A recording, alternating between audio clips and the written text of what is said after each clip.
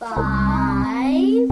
4, 3, 2, 1. How about we do it again? 6, 7, 4, 3, 2, 1. I think I farted. Okay, let's try one more I time. definitely. Ready? I can review.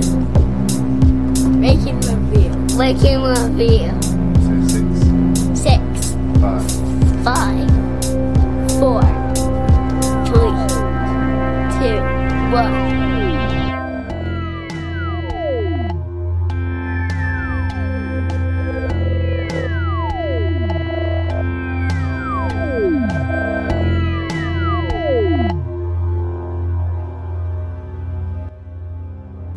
Hello and welcome to the 211th episode of Rank and Review. This is your host and random Canadian Larry Parsons, and we have the very welcome return of Scott Lehman this episode. He's going to help me discuss 6 slasher movies, and it's kind of second-tier slasher movies. The last time Scott and I discussed these ones, we were talking about the very top of the mountain. This one is more for off-the-beaten-path travelers, people who like the slasher genre. Here's some selections to consider. My guess is there may be feedback to this, so if you have feedback, you can send that to ranknreview@gmail.com. That's ranknreview@gmail.com. The website is ranknreview.ca, so you can check out all of the other episodes there and the individual reviews and whatnot. So do that if you're in the mood.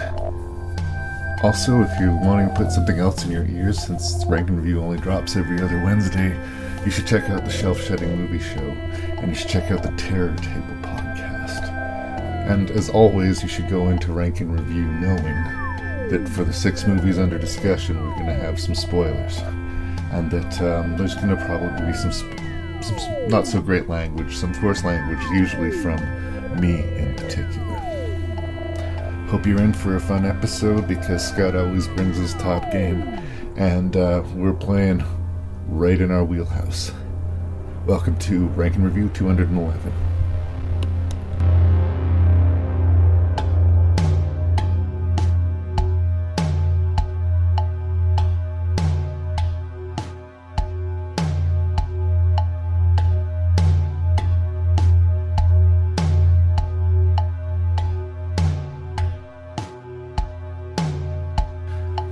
Mr. Scott Lehman returns, and it's always a special occasion to have Mr. Scott Lehman on Rank and Review, but this episode is taking us back to the very first Rank and Review that you and I did, which was Slasher Cinema, A History.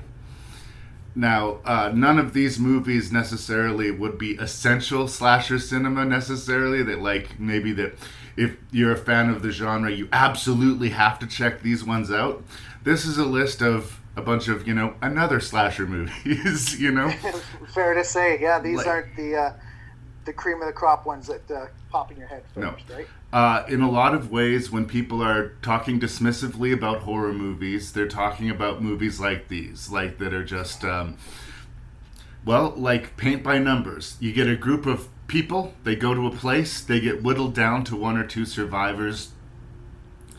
Rinse, repeat. It's a formula. Throw in some titties if you want to get a little extra points, but there's not a lot of, I guess, range within the genre, at least as far as people outside of it seem to think. But in spite of this, you and I never seem to tire of watching slasher movies. So I will defend those. I mean, many different types of movies have a formula, not just the slashers. So it's true.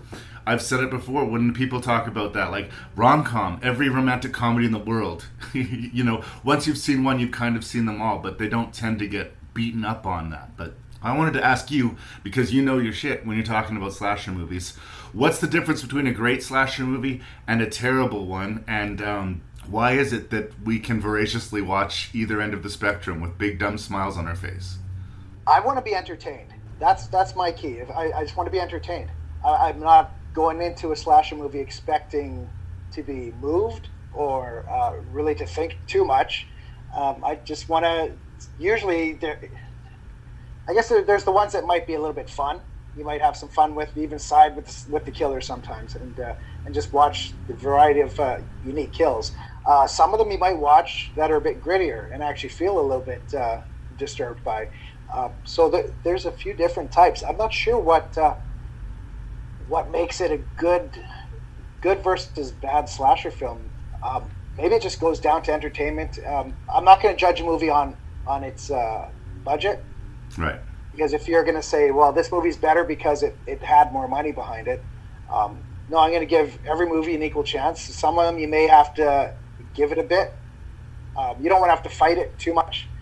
But yeah, I want to have an idea. I want to have some gore. I want to have some kills and something interesting. If there's nothing interesting and it's just just another movie about a killer in a house, then yeah, we've seen that 100 times. But what's your twist? What else are you going to give me? There's something to be said about knowing what you're getting too. Sometimes, like, yeah, sometimes I want to sit down and watch a movie that's really going to challenge me or blow my mind or like teach me something, and other times I want to watch Wrong Turn. Here's something where I know exactly what I'm going to get. It's not necessarily going to challenge me. It's going to work within a certain box of creativity. But what can they do within that box to distinguish themselves? If you play within those rules well, then I will actually celebrate you quite a bit.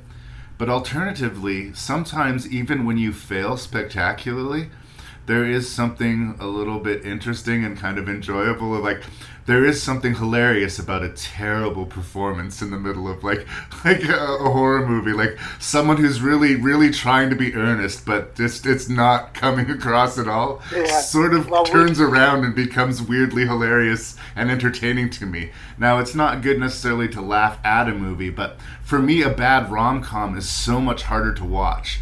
There's something really insufferable about watching someone try to be funny and fail. And there's something hilarious to me about watching someone try to be intense or try to be scared and fail. So for me, even sometimes when they lose, they win. We spent 2 episodes last year talking about some of those movies that were maybe not very good, but man, we had fun watching them. And I think one of these today might fall in that category for me. But not enough credit is given to fun. To sort of change the subject, I just saw the new Jurassic World movie, which has been getting terrible reviews. Is it an amazing movie? No. Is it fun? Yeah. I had a great time. I watched that in the theater with my daughter, and in 3D, the big sound. I had a great time. Yeah. And, did it make sense? No, not really. But it was a big spectacle. And we knew what we were going to get. We were going to get dinosaurs eating people, and we were going to get Jeff Goldblum throwing out some one-liners. And, we got our money's worth. Is it amazing? No. And this is the perspective that I kind of take into particularly slashers because, like I said, they are so formula. Yes, I know what I'm going to get, but do it well and I will love you forever. This is just my genre. Yeah, I think one thing about those movies as well is give me something memorable because there's so many of them. I want to have something that I remember that movie because I'll watch many of them where I have to try and think. You'll bring up a title or someone else will and say, have you ever seen Killer in the Woods or whatever title? And I'd have to think. So I don't know. I think I've seen it. I'm not sure. Yeah. But give me something that has something memorable and say, oh yeah, that's that movie with this and that in it, and then it all comes back. Oh, that's the guy juggles the decapitated heads. Yeah, I remember that one. Yeah.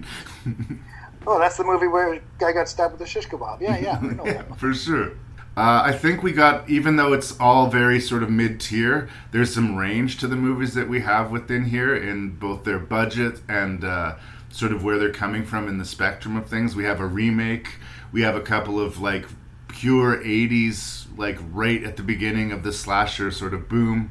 And then, of course, we have some direct-to-video sort of early 2000 schlock, of which there was almost too many.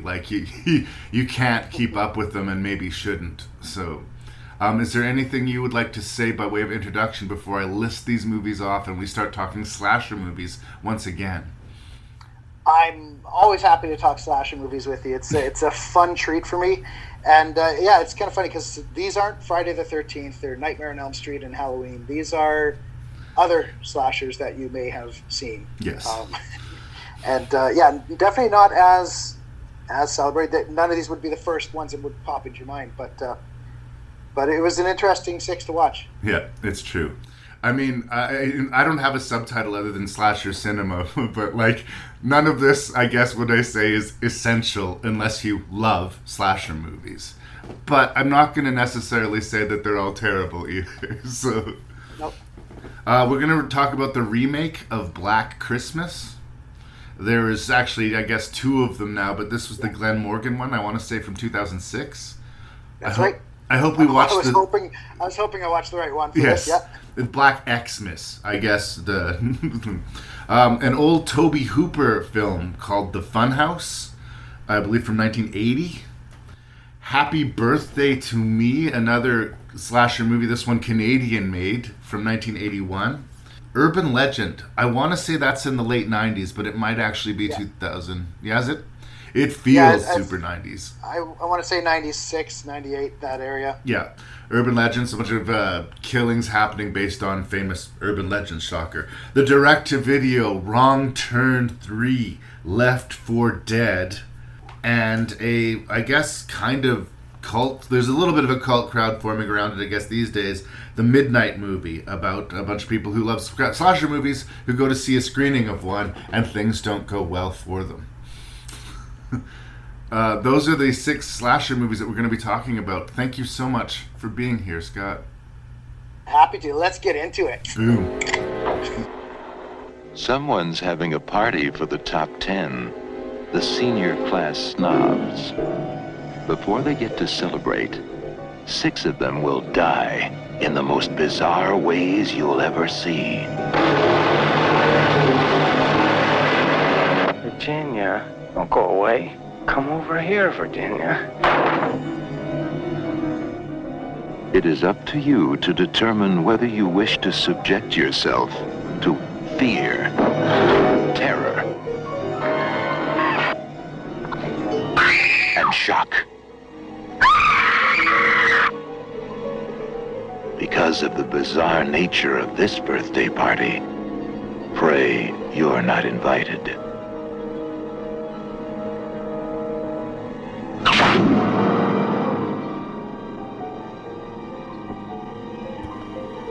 All right, Happy Birthday to Me. This is a Canucksploitation film from 1981, directed by J. Lee Thompson, which is not a name that everyone will jump and know, but he did direct the original Cape Fear.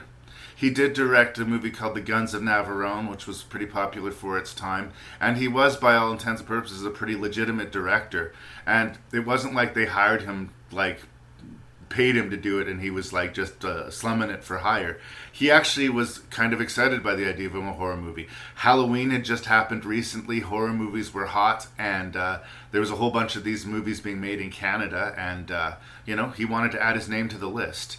I like that because there's a lot of times where you find directors who are holding their nose a little bit, I'll do this slasher movie because it'll make money, and then I can do the next project that I really want to do.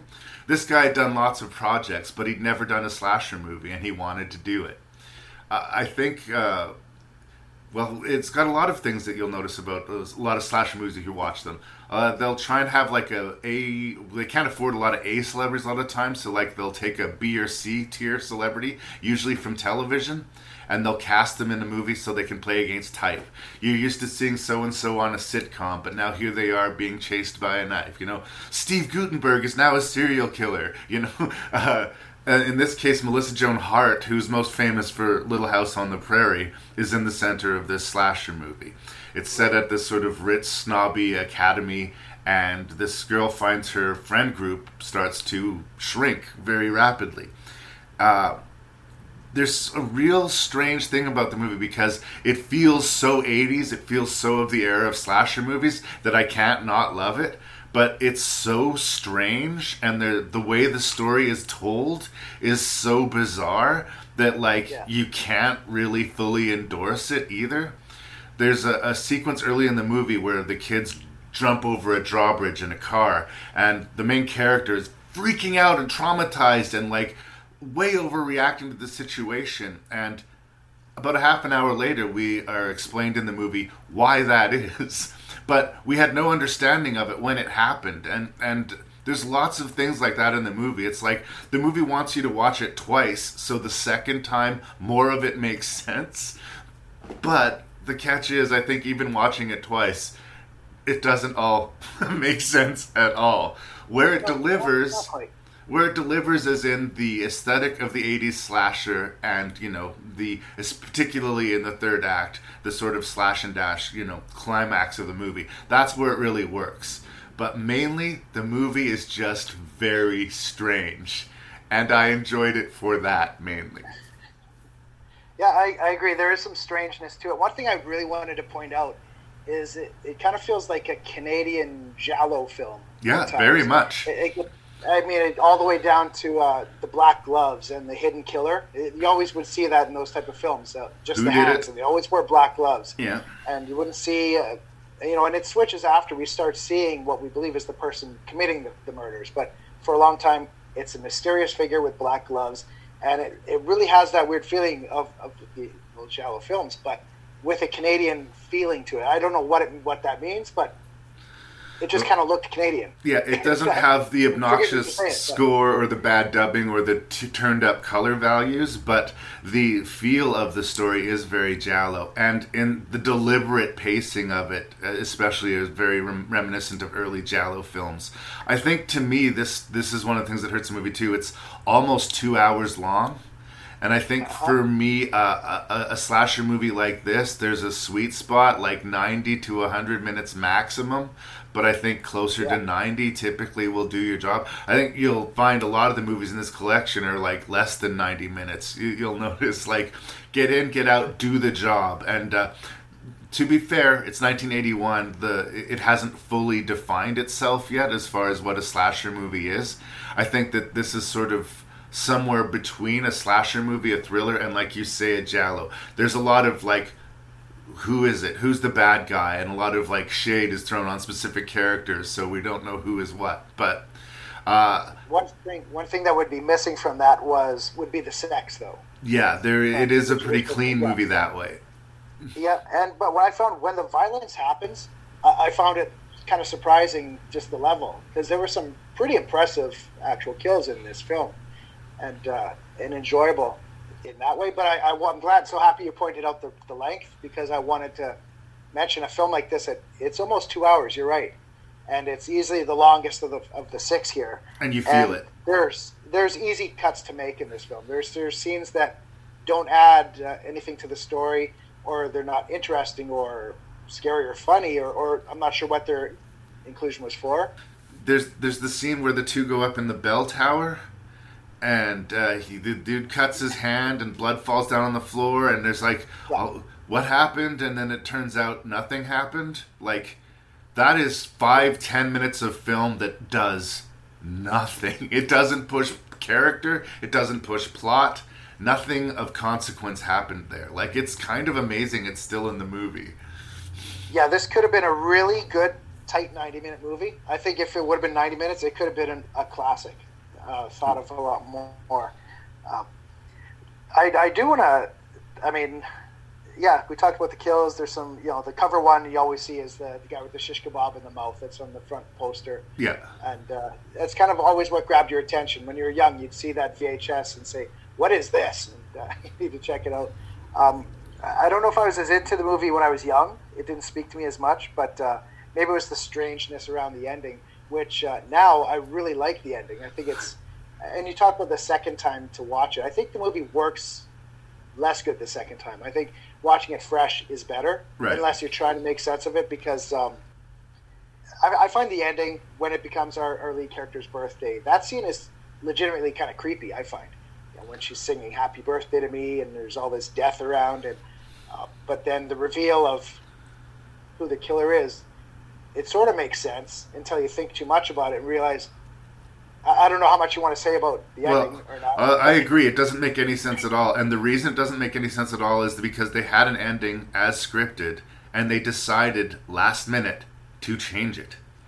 The whole half-sister and the woman's wearing a mask. Like, originally, Melissa Joan Hart was crazy, and she killed all of her friends, her doctor and her father, and celebrated her birthday with a bunch of corpses. Roll credits.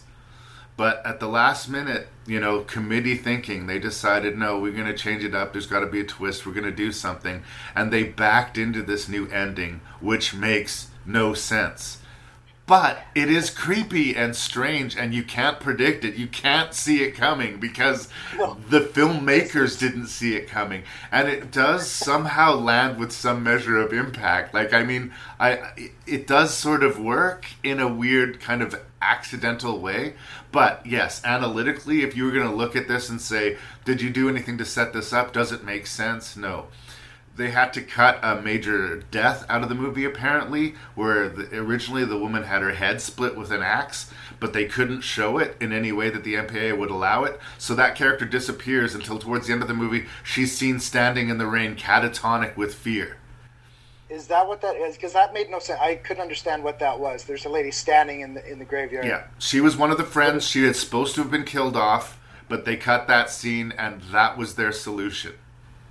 Yeah, that turned me off, or not turned me off, but it confused me, and it kind of took me out for a little while trying to figure out what was this all about or what was happening. But when the half-sister pulls her mask off, that's the moment where I guffaw. I let out a good, because the way she does it, it's like a Scooby-Doo reveal. It really is. There's no indication that there's a mask, and she just pulls this nylon off her face, and it's like, oh, wow, look at that. It changed your teeth and everything. And it's like a modern Mission Impossible mask. Like, there's no mask in the 80s that would have been that perfect. Her boyfriend was right next to her, didn't see the difference, like... Yeah, you're right. And that's what I thought too, Mission Impossible. But and then it turns out her explanation for why she was setting her up and why she wanted to kill her, I guess in that part it made sense until I thought, wait, why did she want to kill all of her own friends, though, as well? Yeah. That part I couldn't get on, but... and why all this work with Melissa Joan Hart's backstory and her sort of big eyes and singing to herself? Like, if she's not crazy, why is she doing all of that shit? Yeah, it's an entertaining movie. There's some great things to it. I just think it could have been tightened up a bit, and I don't know. I found as it was going, there were scenes that kind of draw on a bit, or drag on, and I found it at some points, I think, I'm not sure if I really like this movie as much as I thought I did. And then it's over, and once it's over, I feel like, okay, no, I liked it. That was fun. But and just to do service to the kills, because we are going to talk about Best Death. We're going to do some Jerry's like we haven't for a lot of time here. Two in particular that stand out for me, just for creativity prop kills. There's the motorbike kill, where the guy gets his scarf thrown into the wheel of the motorbike, right? Mm-hmm. And the weight room kill. Yeah, that was a good one. That one, flinch. Yeah, again, depending on who the killer is, that seems to suggest someone very large and powerful is doing the killing. But, oh well. Yeah, you're right. The shish kebab one gets all the press, but the weights, that one was well shot, because you don't see as much as you think you see, but you feel like you see a lot. Yeah. Just the way it's cut together. This guy's trying to bench press, and the killer adds a bunch of weights and is just going to spot for him, and then isn't helping him to lift the weights. And as he's struggling with it, he drops one of the measured weights right on the guy's crotch, and the results are not good for anybody involved. Yeah, and you got some good open brain surgery as well, which was pretty impressive, especially for the time as well. They didn't skimp on the gore, and again, I just think it has an identity problem and a pacing problem. And but for people like you and I who like this type of movie, there is stuff to be found here. It's just it's a bit of a sit. Yeah, and I watched it the day before my birthday, so that was extra fun. Appropriate. Who will dare to face the challenge of the FUNHOUSE? Who is mad enough to enter that world of darkness? Something is alive in the FUNHOUSE. Something not alive like its father. Something better dead. Something that has the form of a human, but not the face. This better be good. It's gonna be great. Something that feeds off the flesh and blood of young innocents. Come on, here we go. This is it. Something that tonight will turn the Funhouse into a carnival of terror.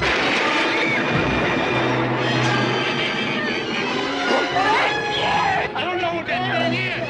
We're gonna try to do it. I just want to get the hell out of here.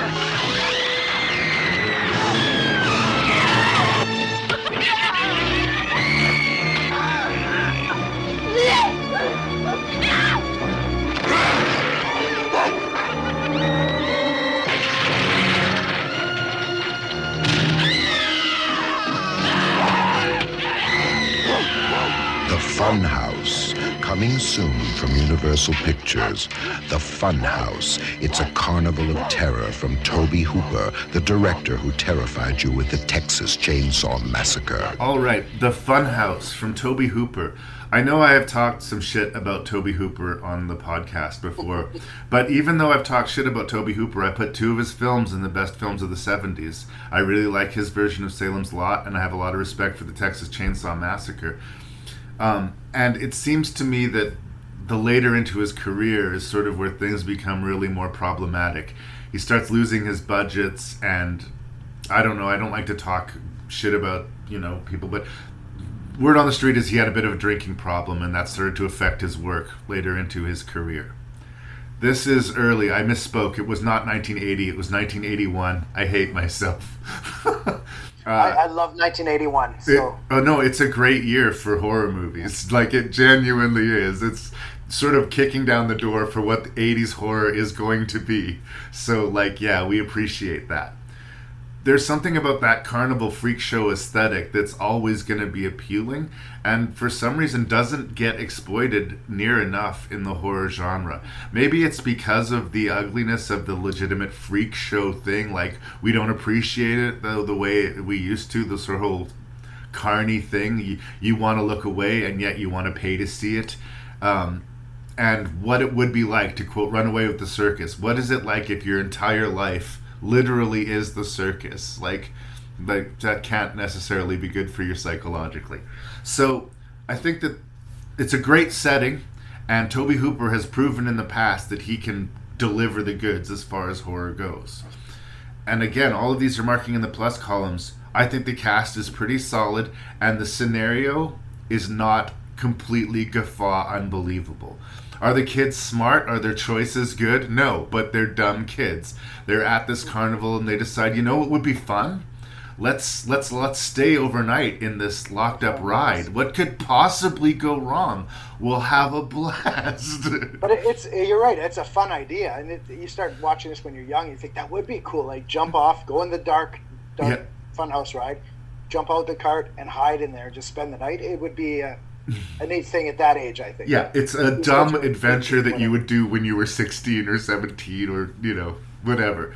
And, so it's not completely, face palm. These guys are, doing everything wrong. What's that sound? Let's go investigate, I think that it has a lot of it going for it. I guess my reservation, and I do like the Funhouse, my overall reservations about the movie is, even though it's 95 minutes to me, it felt long. Oh, yeah? There's something about the movie, particularly the first half an hour, and kind of some of the repetitive nature of what goes on inside the actual thing, where it ends up feeling long in the way that, Happy Birthday to Me actually was long. This one at times feels long. But what I appreciate about it is that it's not boring. It's setting the atmosphere. It's setting up legitimate reveals. When we finally see what's under that Frankenstein mask, it is genuinely shocking. Yeah, and it's a good creature, monster, whatever you want to call him. Yeah, it's probably the only monster-ish movie, I guess, because you're right. It is a slasher still, but it's a monster movie too. Yeah. But basic premise: they try to stay overnight at the carnival. They witness a carny murder, and they are spotted, and they're basically trapped inside the workings of this machine, and this creature is after them, and his father, whether or not he's biological or how that works, is helping to cover up the crime. So they're being whittled down, and they have 2 obstacles and all of the creepy sort of sideshow things. The gags within the ride that are designed to scare people can be used and reused again and again. There's also the inclusion of a little kid. This is a small pet peeve of mine, but usually when they interject a little Timmy character, and I believe his name is Timmy in this movie, I'm never scared for them. I'm never scared for the kid. And the movie does not ever succeed in making me worried for the child. But everybody else, that's another story. As someone who's not been a big fan of Tobe Hooper, this is me saying I am a fan of the Funhouse. The man knows what he's doing. If you like slasher movies, this is a good one. Well said. I think we're on the same page a lot here for the things you're bringing up, because I do like the Funhouse, and I sometimes wonder if I should like it or not, because there are things about it where I wonder if it's a full movie at times. But then I realize what he's doing, and I appreciate it again, because taken at its base, it almost seems like the first half is just these kids at a carnival, and they're going on rides. They're going to check out the freak show. They're playing carnival games. They go on the Funhouse ride. What else? Strip the tassel girls, yeah. Yeah, they go to the fortune teller. Yep. All this stuff, and then the first kill isn't until about 45 minutes in the movie. And so it almost feels at some point the horror movie doesn't start until 50 minutes in, when you get the reveal of the guy that works at the Funhouse under the mask, and what's under the mask is scarier than the mask. Sure, it looks like it's a guy in a mask or some makeup, but that is a total Fangoria cover. Oh yeah. Back in the days, like you'd recognize that face from the magazine if you're, the one that would look at those things. But after I realize and look at it differently, I think, is he just filling time with these kids in the rides and checking out the animal oddities and all this, or is he building atmosphere? And the more I watch it, the more I understand you're building that atmosphere, and you're feeling this is a creepy carnival, and there's just something about it. There's at one point a guy walks past and he's got like blood on him. I'm not sure, and you sometimes notice him, sometimes you don't.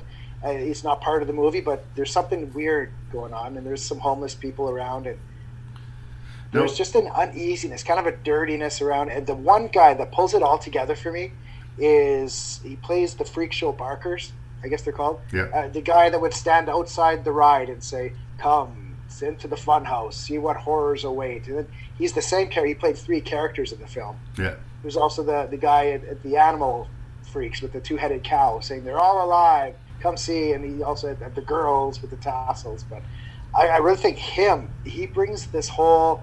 There's just something weird about the whole atmosphere, and I credit a lot to him standing outside the ride, and he would get eye contact with our main girl, and there's just he would create that atmosphere. And, I think they're showing us the difference too. Like, the kids are just having a bunch of fun, but the people who work there, they're not having fun. They're at work, right? And there's an ugliness to all the bright colors. Like, even in the opening title sequence, they're showing us pictures of clowns with these big smiles on their faces, and they have the same reaction that I would have, like, of the creepy toys they showed at the beginning of Woman in Black. Like, they're meant to be jolly and inviting and show you come to the park, but in this context, right away, they're creepy. And I think that's what he's doing with the carnival, the whole place. Like, it's fun if you don't linger, and these kids choose to linger. Yeah, they could have just gone on the ride and went home. That would have been a short movie. But you're right, though. It's when I was young watching this movie, I enjoyed the first 5 minutes, because that's where, The shower scene? Yeah, see? I enjoyed that. I watched that, and then I would want to skip to 45 minutes in, right, when it became the monster movie. Now, being older, I appreciate the whole thing. He's not really building story, but he's building atmosphere. And I really enjoy now watching these kids just walking around this seedy carnival. And he does the same thing in the Texas Chainsaw Massacre, to be fair. Like, we spend a lot of time with the group in Texas Chainsaw Massacre. I think that he's more successful with the doom and gloom atmosphere in TCM in the way than he is with the Funhouse, because it's more up front and center, where you can get distracted by the rides and the kids. But It's weird that I didn't really feel like I got to know the kids that well, even though we spent that much time with them. I think it's maybe more successful at atmosphere than it is at character. Yeah, I think so. And I want to give credit for this movie for having the most memorable line out of all 6 movies. It's when the monster's dad, or whatever he is, when he says the words, with God is my witness, I don't hate the sound of your voice. It's what a sweet thing for father to say. I loved it. I don't hate the sound of your voice, son. It was beautiful. But again, there are some parallels with Texas Chainsaw Massacre with this as well, with Leatherface being kind of tormented or being part of this weird family and not maybe knowing what he's doing. And this creature here, he's told, okay, you have to do one more bad thing for me, and then we'll go fishing. Yeah. He says so. He has to go kill these kids to get rid of the witnesses, and then they're gonna go fishing. All right, you went and killed this girl, but we'll cover it up. We'll make it okay. Oh, great! Now we have witnesses. Well, we'll kill the witnesses. We'll get rid of the bodies, and then we'll be. But yeah, it's sort of like he is a monster, and yet, as far as this carnival guy is concerned, he's one of the boys. You know, he's part of the family, and he's going to do whatever it takes to defend him. We don't like either of these guys. That doesn't win any points with us. I'm not sad when I see him get skewered by the sword and shot several times towards the end of the movie. But I liked that in a weird way. They're both terrifying. They're both threats. But like well, it's hard to say he's the more malicious of the two, because the creature did kill that woman at the beginning. But he is the one that's sort of driving the violence in a weird way as far as killing these kids. And the creature, maybe it's not conflicted, but you know, if it had been raised in a different environment than this carnival, you know, maybe he'd be okay.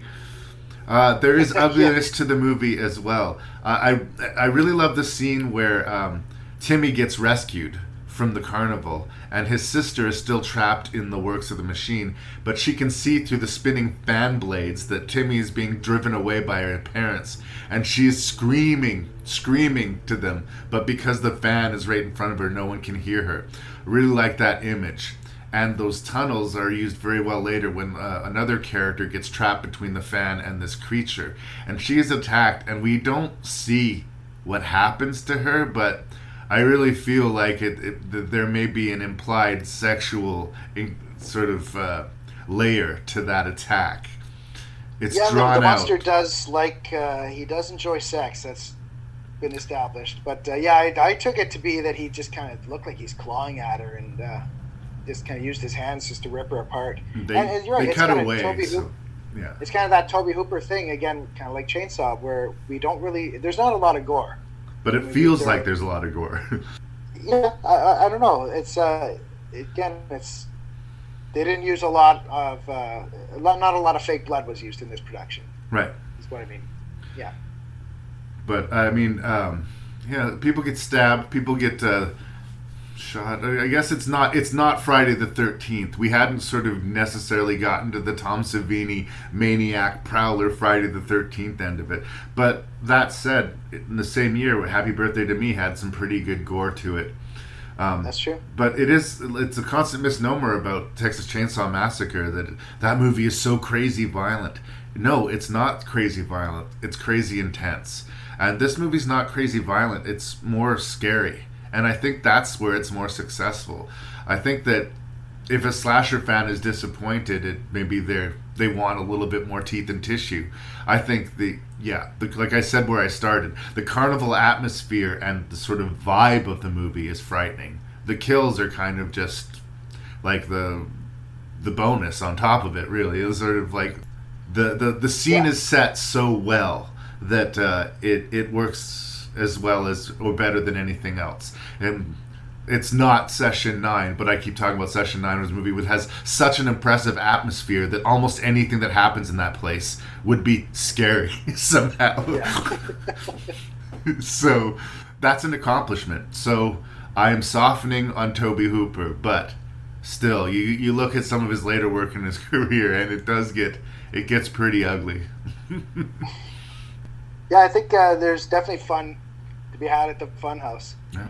And I was at that right age when I saw it the first time, and where I would go on these rides. Anytime the carnival came to town, we'd have a big summer exhibition. And I loved being in that cart, going through the dark tunnels. And in my head, I would think, what if there was a creature that lived in this funhouse? Yeah. And that would make the ride so like, and they'd get so dark in those rides too.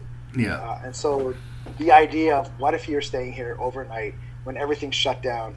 And but yeah, it's for the kid in you. I think if you have a young kid, 13, 14, Yeah. and they can still, get past the 80s-ness of it.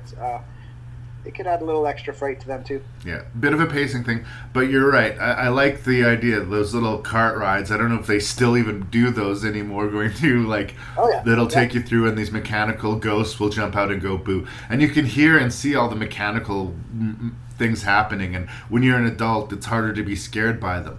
But a lot of the rides at the very end, right before they leave, they have an actual staff member in a mask that'll come out and go boo. That'll get you. So that's the question, or that's the thing about the Funhouse. We're going to make a movie about the guy that lives in that thing, and he has boo. And keep the mask on, please.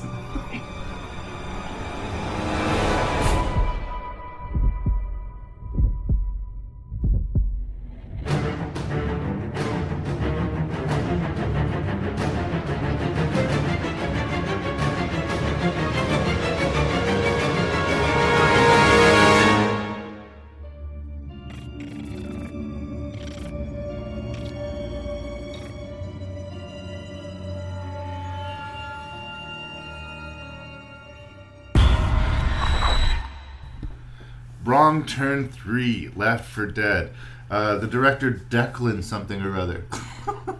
I'm such a professional. That's exactly it. Declan O'Brien. He actually does a 2 or 3 of these going forward. And I have been, up to this point in the series, kind of an apologist for the Wrong Turn franchise. The first movie I've always had sort of like, a guilty pleasure response to. I think that there's some great sequences in it. They got a way better cast than they almost needed for that movie. And yeah, there's some problems with it, but it's fun and it's quick and it gets the job done. And part 2, as far as direct to video sequels go, is kind of amazing. It's impressive what they did with it. So even though it's direct to video and it's, Cannibal Killers in the Woods Part 3, Wrong Turn 3, I walked into this one with some optimism, which was unfortunate. Which was a little unfortunate. Right off the bat, I think when you start the film, they get you. I found that they got me on their side. It opened well, right? Yeah, as far as it opened up with a nude scene, I guess, and a really good kill. That was the bow and arrow through the breast and then through her eyeball. Yeah. That was a really good kill. Unfortunately, that was probably the best kill of the whole movie, and it happened in the first 3 minutes. But it does set this tone, and some will say good, some will say bad. But yes, we were introduced to 2 girls. I think they smoke some weed, and one of them instantly takes her top off. And because. And again, I'm not here to crush anyone's dream. I don't think she was an amazing actor in any way, shape, or form. I think that she was cast because she was willing to put up with the makeup and put up with having her boobs out for this sequence. And yes, as you say, she is killed very graphically after we see her boobs, involving her nudity in the kill, and her eyeball and everything. And here is Three Finger, and he's got his little,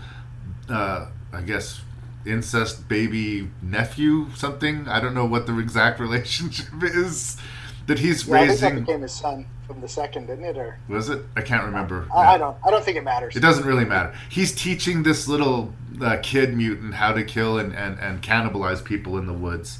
And I don't know if this establishment's supposed to be, cute, look at their bonding over their murder. But right away to me, I was like, okay, this is immediately kind of into Friday the 13th 5 territory. This is a sleazier entry of Wrong Turn right away. Now, on top of being a sleazier entry of Wrong Turn right away, is it going to be fun and engaging the way that I felt that the first 2 were? And the short answer to that question for me is no. It involves mainly, once the plot kicks in, there's a bunch of prisoners bus, sort of a fugitive opening, right? They stage an escape. They get off of this bus. They're in the wilderness, and they have to walk out. But right away, like they haven't even recovered from the crash, they're being hunted by these cannibal creatures. And the scenes sort of cut between people walking through the woods, yelling at each other, and, you know, telling lies and backstories that we don't care about at all. And that don't matter. These booby traps being set by the creatures and then being hunted by the, well, I guess they're not creatures, the inbred hill folk, whatever you want to call them. And when the kills come, well, that's what I'm there for, so I guess I'm happier. But almost all of the character stuff I find either boring or just poorly executed, or just still stolen from so many movies that we are not even halfway through the movie where I feel completely checked out. And I know that the movie's trying, and they do definitely bring the gore at a few places. And that's when I get like, well, you guys do have practical effects here. You just hacked off a fake limb. Good for you. But there's a scene earlier in the movie where a guy runs into a trap where the CGI in it is so terrible that when they cut to the practical effects after the CGI, it had me wondering why they bothered with the CGI at all. You shot great practical effects and then you ruined them with terrible CGI. Go with your strengths. Lean into your strengths.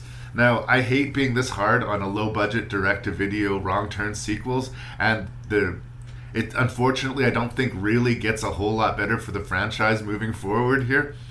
But I don't know, like I see that like within these kill sequences, they're fans of the genre and they want to deliver the goods, but it's just not coming together for me.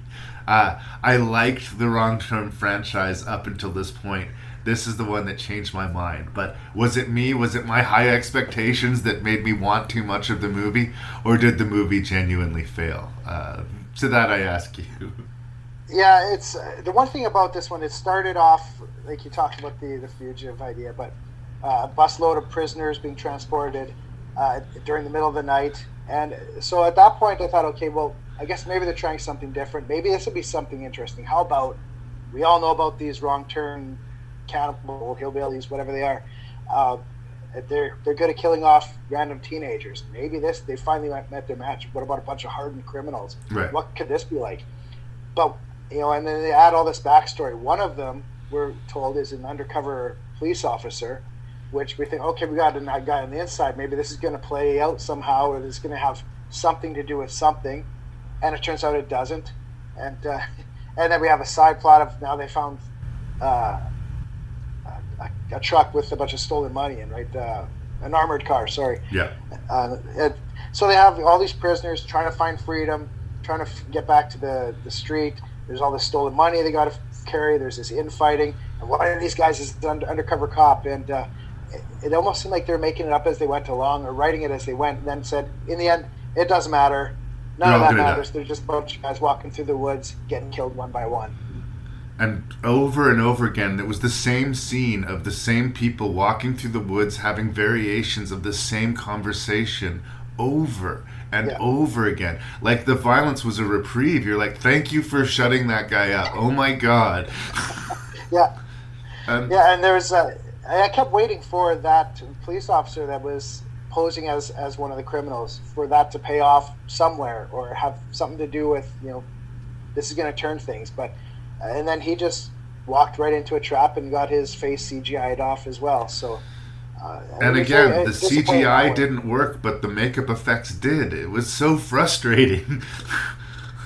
Yeah, and it got kind of silly with the one cannibal this time, Three Finger, I guess we call him, but he would just show up wherever he had to be for that kill to work. And, you know, oh, look, he's on top of that tree right in front of us now, or now he's here. But a lot of it was pretty convenient just to have him picking them all off one by one. And there's something to be said about the level of dispassion that the film had produced in me, that the criminals managed to catch the little mutant and kill it, and they decapitate it and put its head on a stick to sort of say fuck you to the other cannibal.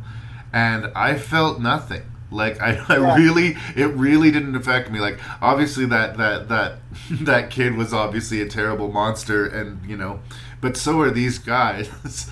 But in another movie that was trying a little bit more, that could have been a really troubling sequence. Or what have we become? Or or Treefinger. We do see his reaction, and he's not happy about it, but that could feed into like Treefinger's viciousness as we move forward in the movie. But no, it was just another plot point. One down, one to go.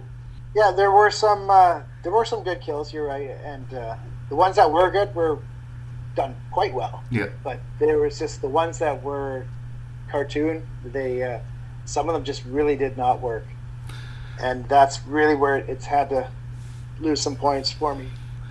What gets me mad too is like if a movie can have bad CGI. You know how I love Deep Blue Sea, yeah, right? It's gonna happen. You can have bad CGI, but you shouldn't know that you have bad CGI. Like it should be aged CGI. It's like that would be passable in 1997, but it is not passable anymore. Yeah.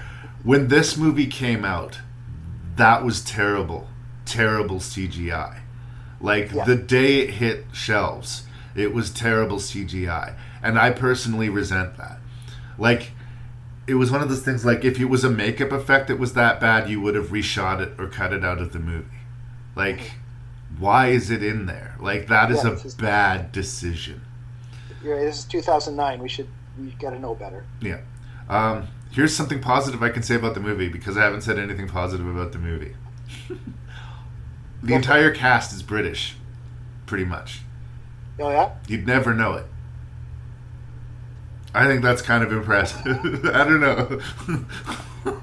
That's very interesting. They shot it overseas, and apparently the cast all got along. They had a great time doing it and pouring blood all over themselves. I think it was a movie that was a lot more fun to make, unfortunately, than it was to watch.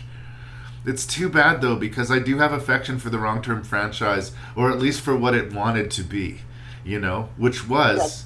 sort of fun slasher movies in the woods, I don't know. Yeah, I don't mind them. I think they're fun. They're simple. You can put them on, and it's just people getting killed in creative ways, and some gruesome stuff happens. This just isn't one of the better entries. No, they had something going here, though. Those first two kind of worked for me. It just is. I'm not mad, Scott. I'm disappointed. Now, how about, can we talk about the ending? Yes, please. Which ending? This movie had like 3 endings. And of course, you got to have your slasher, your killer be unkillable. So the first time he died, they stabbed him in the chest, I believe, in the house. Full through. And then, yeah, right through him. And then it was the big hug. Oh, thank God this nightmare is over. And he's back. And then they leave, and they get away on the truck, and there's Treefinger in the middle of the road, and what he does then is something Indiana Jones couldn't even do on his best day. When he swings a hook and flings himself up on the back of the moving tow truck in the worst green screen effect I think I've ever seen. I mean, that is how did he get ahead of the car? How did he get ahead of the car while being impaled? So we get this extra battle and they kill him again. This time with a hook through the face. So this should do it for sure this time. And then, okay, great, the movie's over. He's not coming back from that. And then we learn one of the convicts has changed his ways. They go their separate ways. Let's do good with our life now. And everything, that the movie should be over. Yeah. But then we have that little stinger at the end where the good cop goes back to get all the stolen money, and the other convict that turned good shoots him in the back. And then one mysterious hillbilly shows up and kills that guy. Yeah. And we're looking at his feet to know Wrong Turn 4 coming soon. Yeah, and the thing is that I think that they did definitively, air quotes, kill Treefinger. Like, he was burning. His carcass was on the car on fire the last time we saw it. So I think you're right. I don't think that was supposed to be Treefinger. There's just, we're never going to run out of cannibalistic hill folk. But yeah, I just thought it was... I wanted the movie to be over, and it kept on not being over. Yeah. Yeah, and then that tow truck scene where he just flung himself on the back was just too much. And it's bothered me when we're learning it. We're supposed to learn a lesson or something about good. I don't know what they're trying to teach us, but the one guy that changed his ways, and then in the end, everybody just killed each other, and it just seemed all for nothing. I don't know. I didn't really get if they're trying to do something moralistic with it or what, but I was already checked out by that point anyway. Yeah, you can skip this one, you guys. Good enough. This is what we call an urban legend. Contemporary folklore passed on as a true story. Something you might have heard about mixing Pop Rocks and soda. Supposedly, your stomach and your intestines burst. Voila, still alive. Mr. Brooks, please. He's gonna explode! Somebody call 911!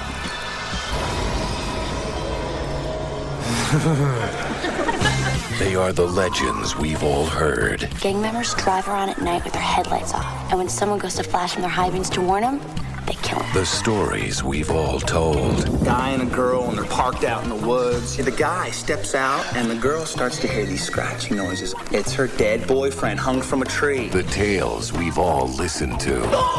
Isn't there another story about a guy with an axe hiding in a woman's back seat? My mom still checks the back seat before getting into a car. But just because it never happened doesn't mean it never will.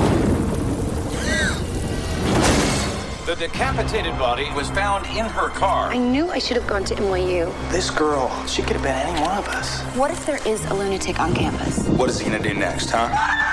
Maybe put spider eggs in Bubblicious? The idea of an urban legend serial killer. It's a stretch. The call's coming from inside the house. Could it be an urban legend? So we're going to jump ahead we're going to 1998, an urban legend. Yes. It's directed by Jamie Blanks, and subsequent to this, he did a movie called Storm Warning and a movie called Valentine. And I think they're both better than Urban Legends. But Urban Legend does have some charm to it. But its big problem, as far as I'm concerned, is its 90s-ness. Whereas I have an affection for horror movies that are very 80s, horror movies that are like way deep into the 90s have a certain aesthetic. And I guess we kind of have to blame Scream for this, where it's so self-aware and so winky and so pop culture reference focused that they forget the scary part. They forget the part that this is actually a horror movie. They're so much more interested in being cool and meta. And this is a problem that happened throughout the 90s and that almost got overcorrected in the early 2000s when we got, torture porn and all this really super dark horror started coming. I almost think as a response to how soft a lot of horror movies were getting. And that would be my description of Urban Legend. It's a soft slasher movie. It's a slasher movie you can watch with your mom. It takes all of these classic stories, legends about there's a guy in the backseat of the car, the hook-handed killer, and uses that as a framework for these campus set killings. Once again, another Canadian-made slasher movie, but it doesn't have that same flavor of the 80s exploitations. This is just another glossy, kind of well-executed, big-budget wannabe Scream. But it is so not Scream and it doesn't have a strong enough identity of its own that it sort of feels like a 90s slasher movie. And if you're in the mood for a 90s slasher movie, for sure, here it is. And, you got your young Daniel Harris, you got babyface Jared Leto, you got all these references to 90s TV shows and 90s fashion and 90s music that's going to age the movie terribly. That's already aging the movie terribly. But if that's to your taste, I think you could have a lot of fun with Urban Legend. But for me, especially considering some of the edge that the other movies I was watching on the list had, this felt kind of bland to me. Maybe not necessarily bad, but kind of bland. That's where I'm starting with Urban Legend. I'm kind of surprised because we're totally going the same way, and I wasn't sure if you were going to be going that way with this one. Oh, you're agreeing? Okay, yeah. Yeah, you're kind of stealing my lines, but sorry. because I wanted to say it's a date night slasher.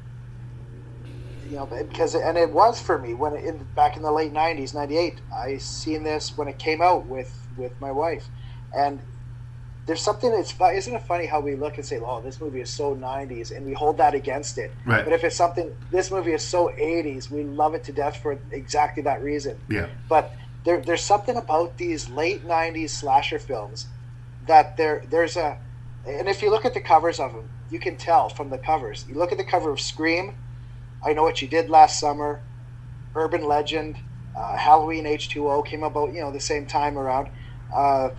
And I think, sort of different, but Final Destination even. Just the look of the cover. It's good-looking, attractive young stars, and it just shows their faces.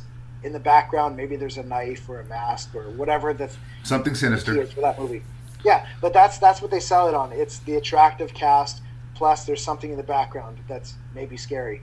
And for Scream, I Know What You Did Last Summer, and Urban Legends, to me, I think were kind of like the big three ones of that era that kind of caught on.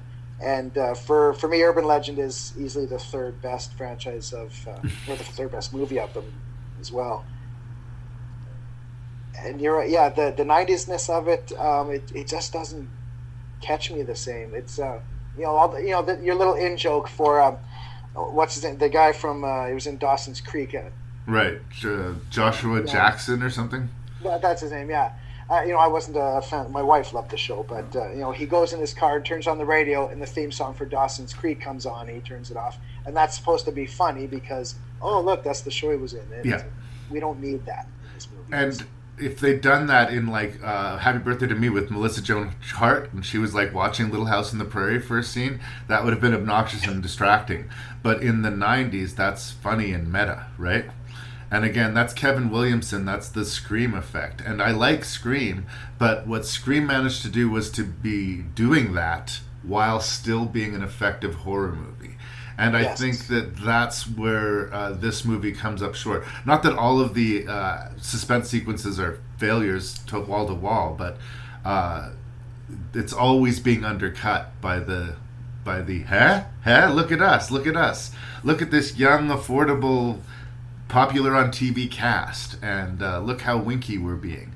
And the more you wink, the less, or the more difficult it becomes for us to be scared at the movies.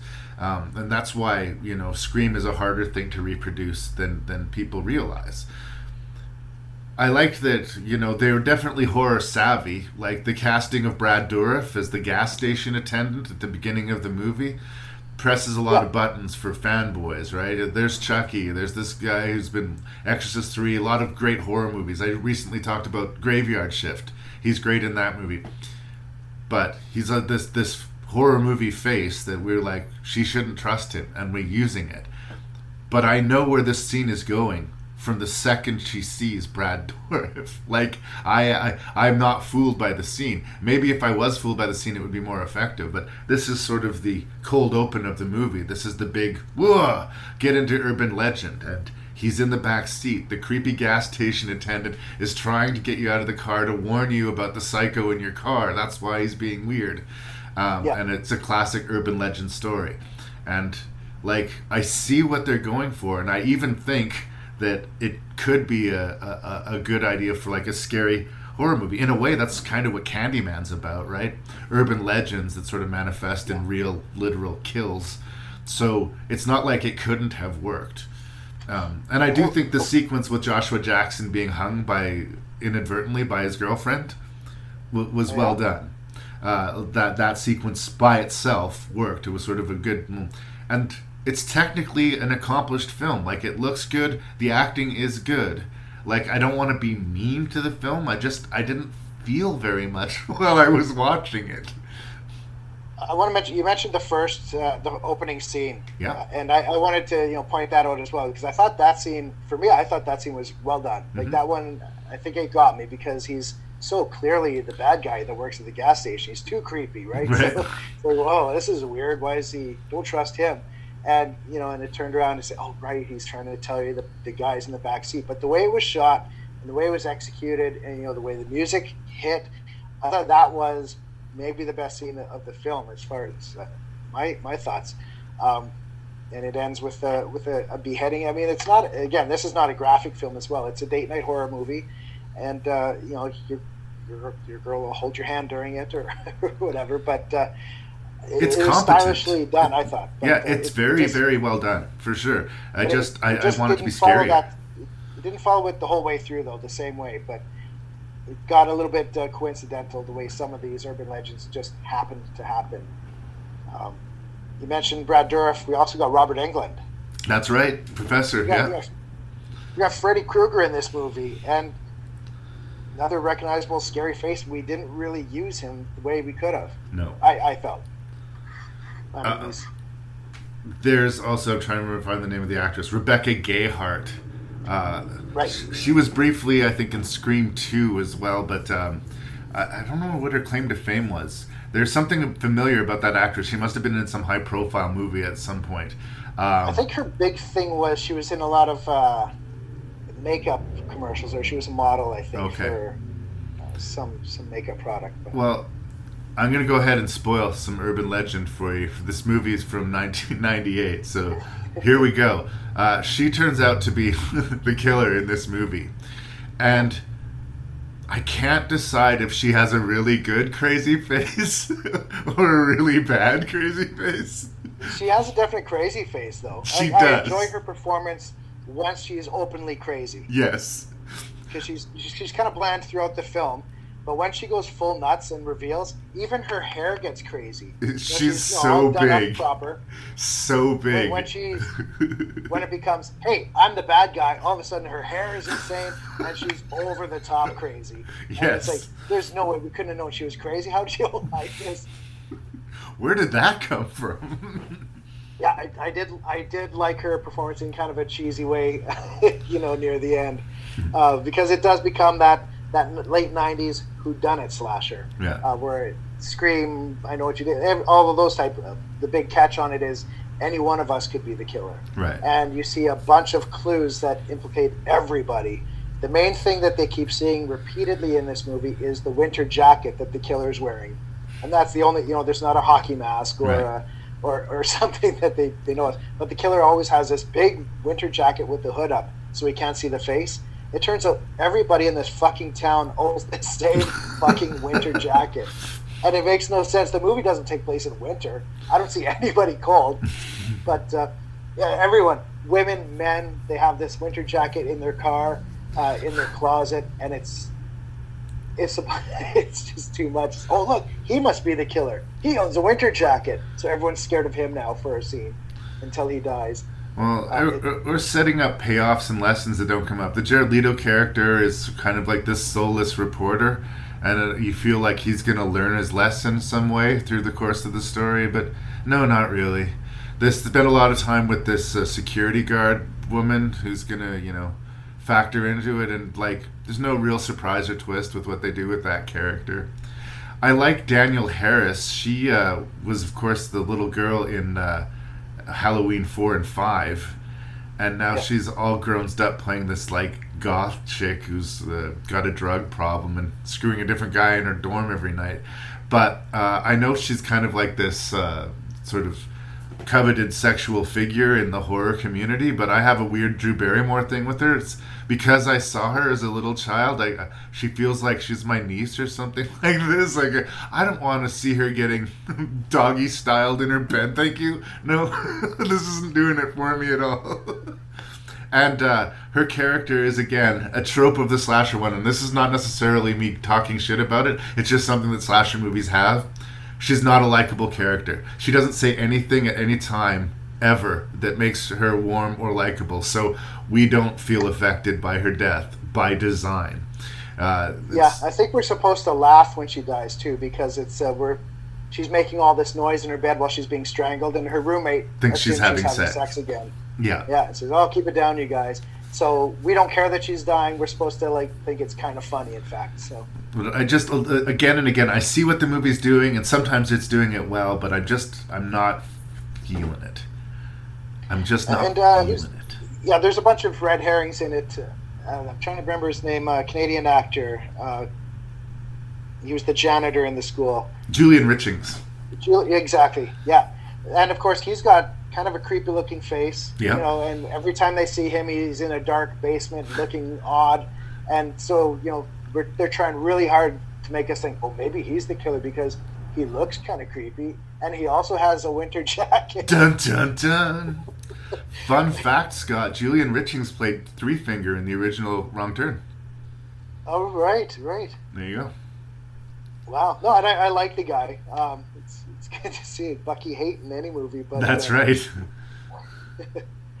But I mean, they did something. They did put a dog in a microwave. That happened. We'll give them credit for that. That doesn't happen in every movie. It was right before that. It was kind of a Scream moment because there was a phone call, and I swear it sounded like the Scream voice on the phone saying, "Do you like urban legends?" It was just too much Scream. And did you hear the one about the hook-handed killer?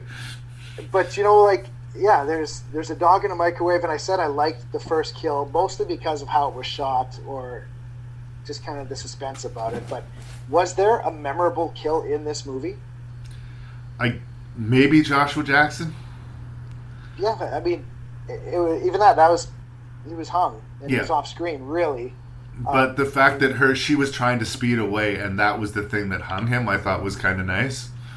Yeah, I mean, because I feel like Tara Reid's death could have been spectacular because that one was drawn out a bit. She was chased through the building and then finally cornered.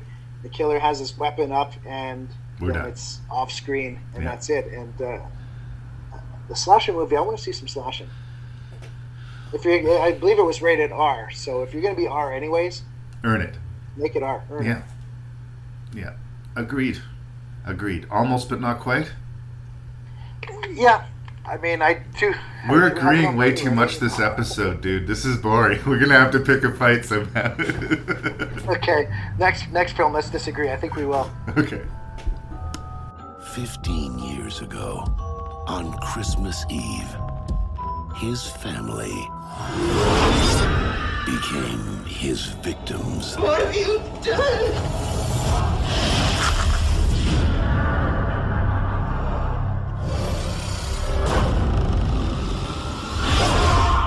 Now, all roads and airports are officially closed. This one is not gonna let up. a group of college friends That sucks. Everyone should be home for Christmas. are about to discover Lauren, we're opening up presents. Why don't you open the present we got you? their house I got it. is his home. All is calm, all is bright. Who is in my house tonight? Don't you have lots of toys to deliver to good little boys and girls? You really shouldn't provoke somebody like that. And on December 25th, You're definitely getting punked. Is that Santa's reindeer? all he wants for Christmas Is Megan in her room? is a new family he can treat like his very own.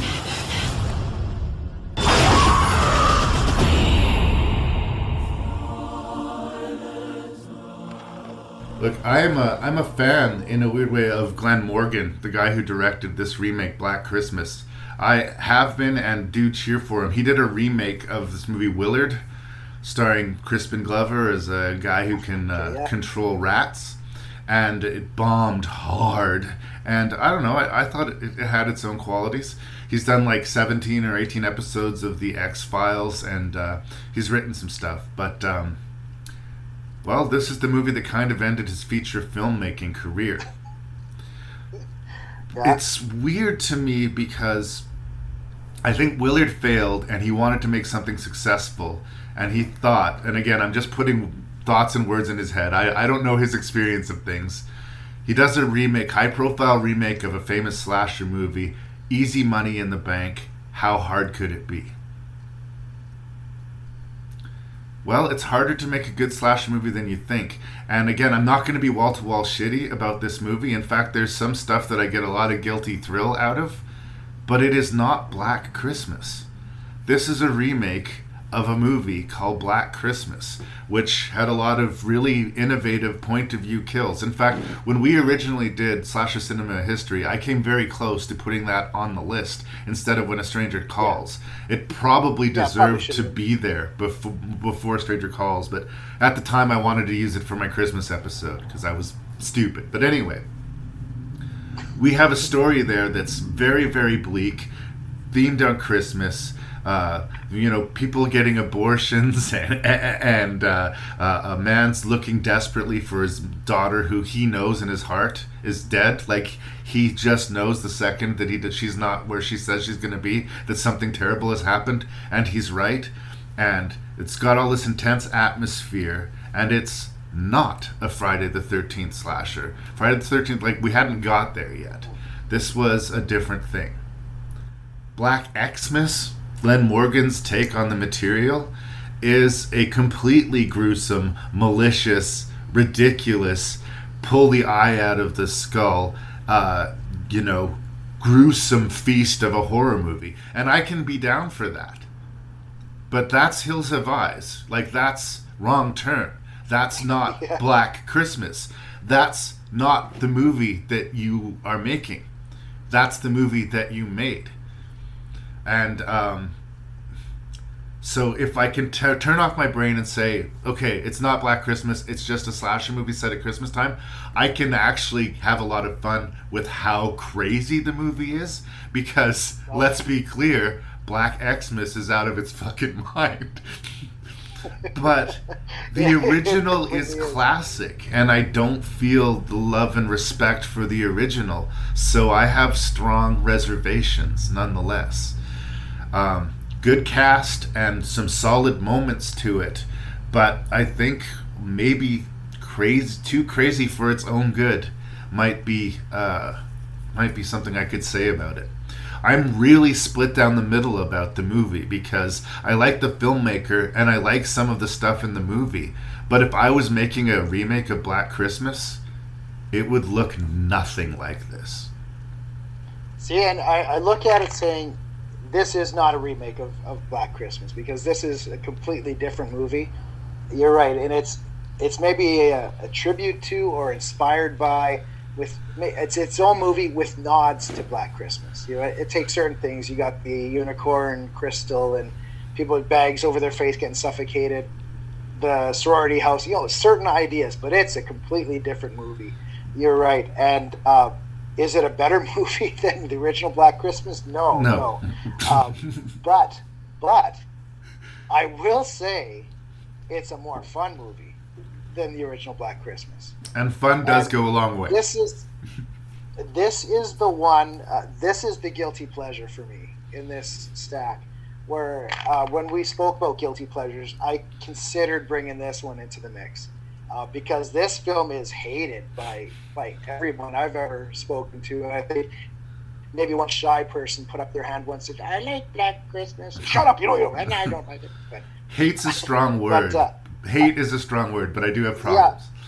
Yeah. This movie is hated. And most of it is because it's called Black Christmas. And that's what really bothered people. I'm not rating this movie, comparing it to Black Christmas or how a remake of that movie should have been. I'm comparing it to 5 other slasher movies today, and the enjoyment I got out of that one. So that's kind of how I look at it. And I think if you're going to do a remake, we've already had that Black Christmas. Take that idea and maybe what's your bonkers take on it. And this one, you're right, it is gruesome, and there's so much eye trauma in it. If eye trauma is a hard thing for you, it's like such a gory kind of thing, getting eyes pulled out and eyes eaten and eyes squished and eyes stabbed. Everyone dies from eye stuff happening. So my daughter came in and watched a scene where she came down to say goodnight to me right before someone got their eye squished, and she was not pleased with it. Oh, come on, Brooke. But this is the one I feel like every now and then I'll see someone on a webpage say something sort of positive about this movie, and I'll get excited saying, I have way too much fun watching Black Christmas, and I know I'm not supposed to. I'm supposed to be better than this, but for whatever reason, this is balls out fun for me. Well, I think you like it more than I do. I'm getting that feeling from it. No, I See, and again, I will try and I separate think so. myself, but like, it's tough. The original film is a movie of patience and of atmosphere, and that did not have a lot of brutality to it. And you can't say any of those things about this remake. And look, it's got balls. Like the backstory that they come up with to the, like, in the original film, they have this series of phone calls that come to the house, and it's clearly somebody with multiple personalities, and we meet all of these characters through his voice. And what they have done is come up with a backstory where this little kid had abusive parents, and he killed or he witnessed them committing a murder, and he killed the stepfather, and then ended up fathering a child with his mother on Christmas. Like, it goes really fucking weird. And once again, he's got this weird, he dresses up female, which is like a classic thing with throughout a lot of horror movies. Leatherface, psycho, like the weird gender confusion thing within horrors that I think we maybe need to consider outgrowing at some point. But, like, yeah, making cookies out of people's flesh, pulling eyeballs out of their, like, face. It's incredible. Another interesting thing about the movie is the B cast of this is full of Michelle Trachtenberg and Mary Elizabeth Winstead, like actresses who end up going on to bigger, better things. They're like murder victim number 2, murder victim number 4. Andrea Martin, who was in the original Black Christmas, and through SCTV, great Canadian actress, like to see her. Completely wasted in the movie. Love to see her, but completely wasted in the movie, right? So I think what they needed to do was to, like, separate themselves as far as they could from the original and just give it a different title and, yeah, like, be your own crazy thing. Like, I think it's kind of disrespectful to say if you're making a remake of Friday the 13th and nobody dies in it, you fucked up, right? Like, you've fucked up. Know what you are and be that. And it's weird for me to say if this had a different movie, I would have a different title for the movie, it would have a more positive review, but that is sort of true for me. Like, a lot of my problems with the movie is the conceit that it's Black Christmas, and that to me either means that Glenn Morgan didn't see what Black Christmas was or didn't care, and instead he's just like, I'm gonna make a gruesome slasher movie which is gonna, you know, hit all the marks for that audience, and I'm gonna make my money so I can make the next movie, which I really want to do. Unfortunately, it also bombed, and he hasn't made a feature since. He's gone back to TV. And this is one I've watched several times now, and looking at some of the special features on it, if you got that far after watching the movie that you wanted to see more, they did have Bob Clark as executive producer, and they show him on set a lot, and he's approving this and saying, yeah, we're making a really fun, scary movie here, and he seems on board. Maybe he's supposed to or not, but I didn't get the indication from him that they were making hitting all over his movie that he made. But no, he's getting a paycheck out of the deal, and sooner or later they're going to get around to remaking Black Christmas. It's a strange choice that way. So if I try to separate myself from Black Christmas, what are my reservations with the movie otherwise? Well, I do think that the bonkers tone of the backstory and the serial killer, when juxtaposed with the quote-unquote reality of the girls, like, they don't exist in the same universe at all, but the movies still have these bizarre flourishes, specifically Andrea Martin's death. I love that. Death by icicle. Completely random, and again, eye trauma, right? Mary Elizabeth Winstead's being killed in the car. She backs away in horror. She bumps into the wall. The icicle falls. She looks up, and the icicle pierces through her head. Now, that's ridiculous on its face and with everything else going on, but, like, is it a comedy? Is this movie trying to be funny? Are we supposed to laugh there? What is your reaction supposed to be? Sorry. The way the movie's going at that point, once the icicle falls right through her eye, I laugh and I'm having a great time. I don't know why. What's wrong with me? But clearly something is. I'm not taking any of it seriously from the moment go. So it's like, why not have an icicle go through your head by accident? And that's good. Well, and I think you just put your finger on it. I think that this movie doesn't take itself seriously, and I wanted it to take itself more seriously than it did. The first one definitely does. If this was Dead Snow, or if this was a movie like Evil Dead 2, where like wall to wall everything was crazy and dialed up to 11 at all time, and the characters were all cartoons, and like it was shot with the same level of insanity with which it was written, then I think, yeah, this could be like a Christmas-themed Evil Dead. It could be like a holiday tradition, right? But it just doesn't quite close the deal for me. It kind of makes Rob Zombie's Halloween look respectful, right? In comparison, I guess. And as far as the cast, you touched on that a bit. There are people that moved on to do stuff that are known for other things, but their characters are really nothing in the movie. They're identified basically as there's the brunette one, there's the blonde one, and then there's the drunk one, and the other brunette, and Andrea Martin. And it doesn't really matter any of the backstories. They're all just there to get their eyes gouged out eventually. Yeah. Well, and again, the house mother in the original was kind of a funny character. She had bottles hidden all over the place, and she was really hard on the girls, but at the same time, when their parents are around, she would lie on their behalf to defend their behavior. And you got Andrea Martin here, I don't see as often as I would like, use her.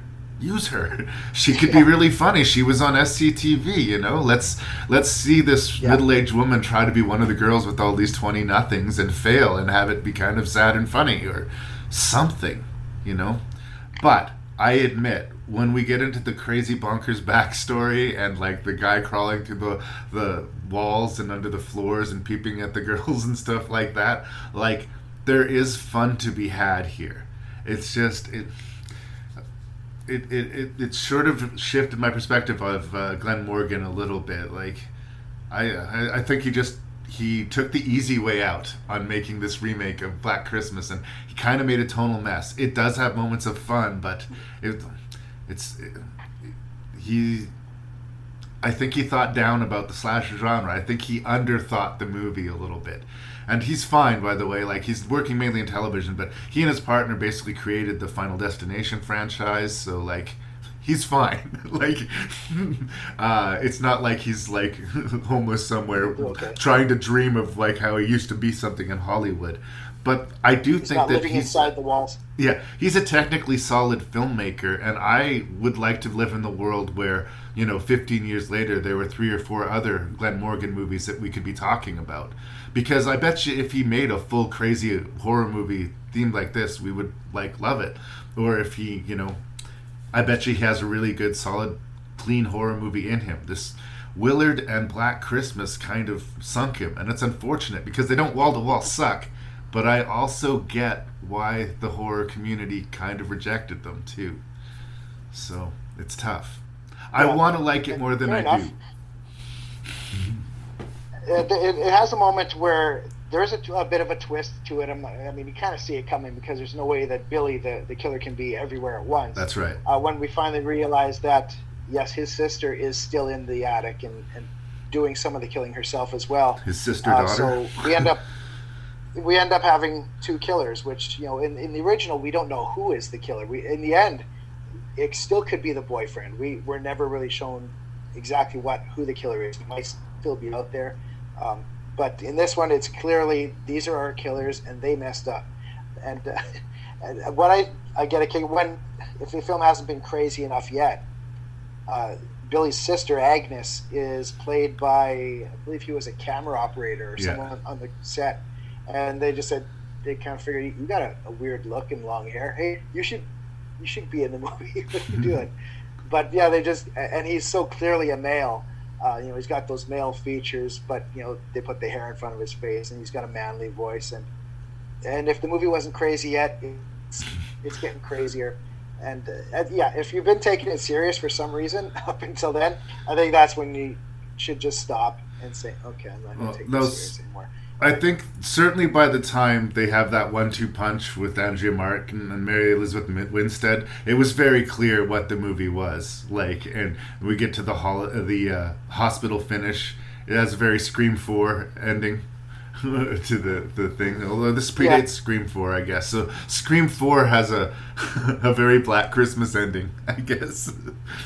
But there's fun to be had here. I don't think it deserves to be completely outright dismissed the way it has been. Same thing with Willard. Like, it's hard to find a physical copy of that movie anymore. Like, it's just been completely rejected. There are far worse movies than this. But again, this is the problem with being a horror movie nerd. Like, I like the original property and I like the director, so I got excited about the movie. Yeah, and I can see, I mean, there is, like I said, there's a lot of hate for it, and most of that hate comes from people who have a love for Black Christmas, the original, and what it stood for and what it did. Yeah. And really the groundwork it laid for Halloween and for, I mean, a lot of people look at Halloween as being Black Christmas Part 2. Yeah. Well, it definitely capitalized. Halloween definitely capitalized on a lot of things that Black Christmas started. That is for sure true. But when Black Christmas, the original, ended, I found it genuinely chilling. The body is still up in the attic, undiscovered, and the phone is ringing. The killer has not been caught. Things are not okay, and credits roll. And when credits roll at the end of the remake for Black Christmas, I just shook my head and thought, that was crazy. That was crazy. What the fuck was that? Give me another drink. So, it was different. It's different. I'll give you that. Good enough?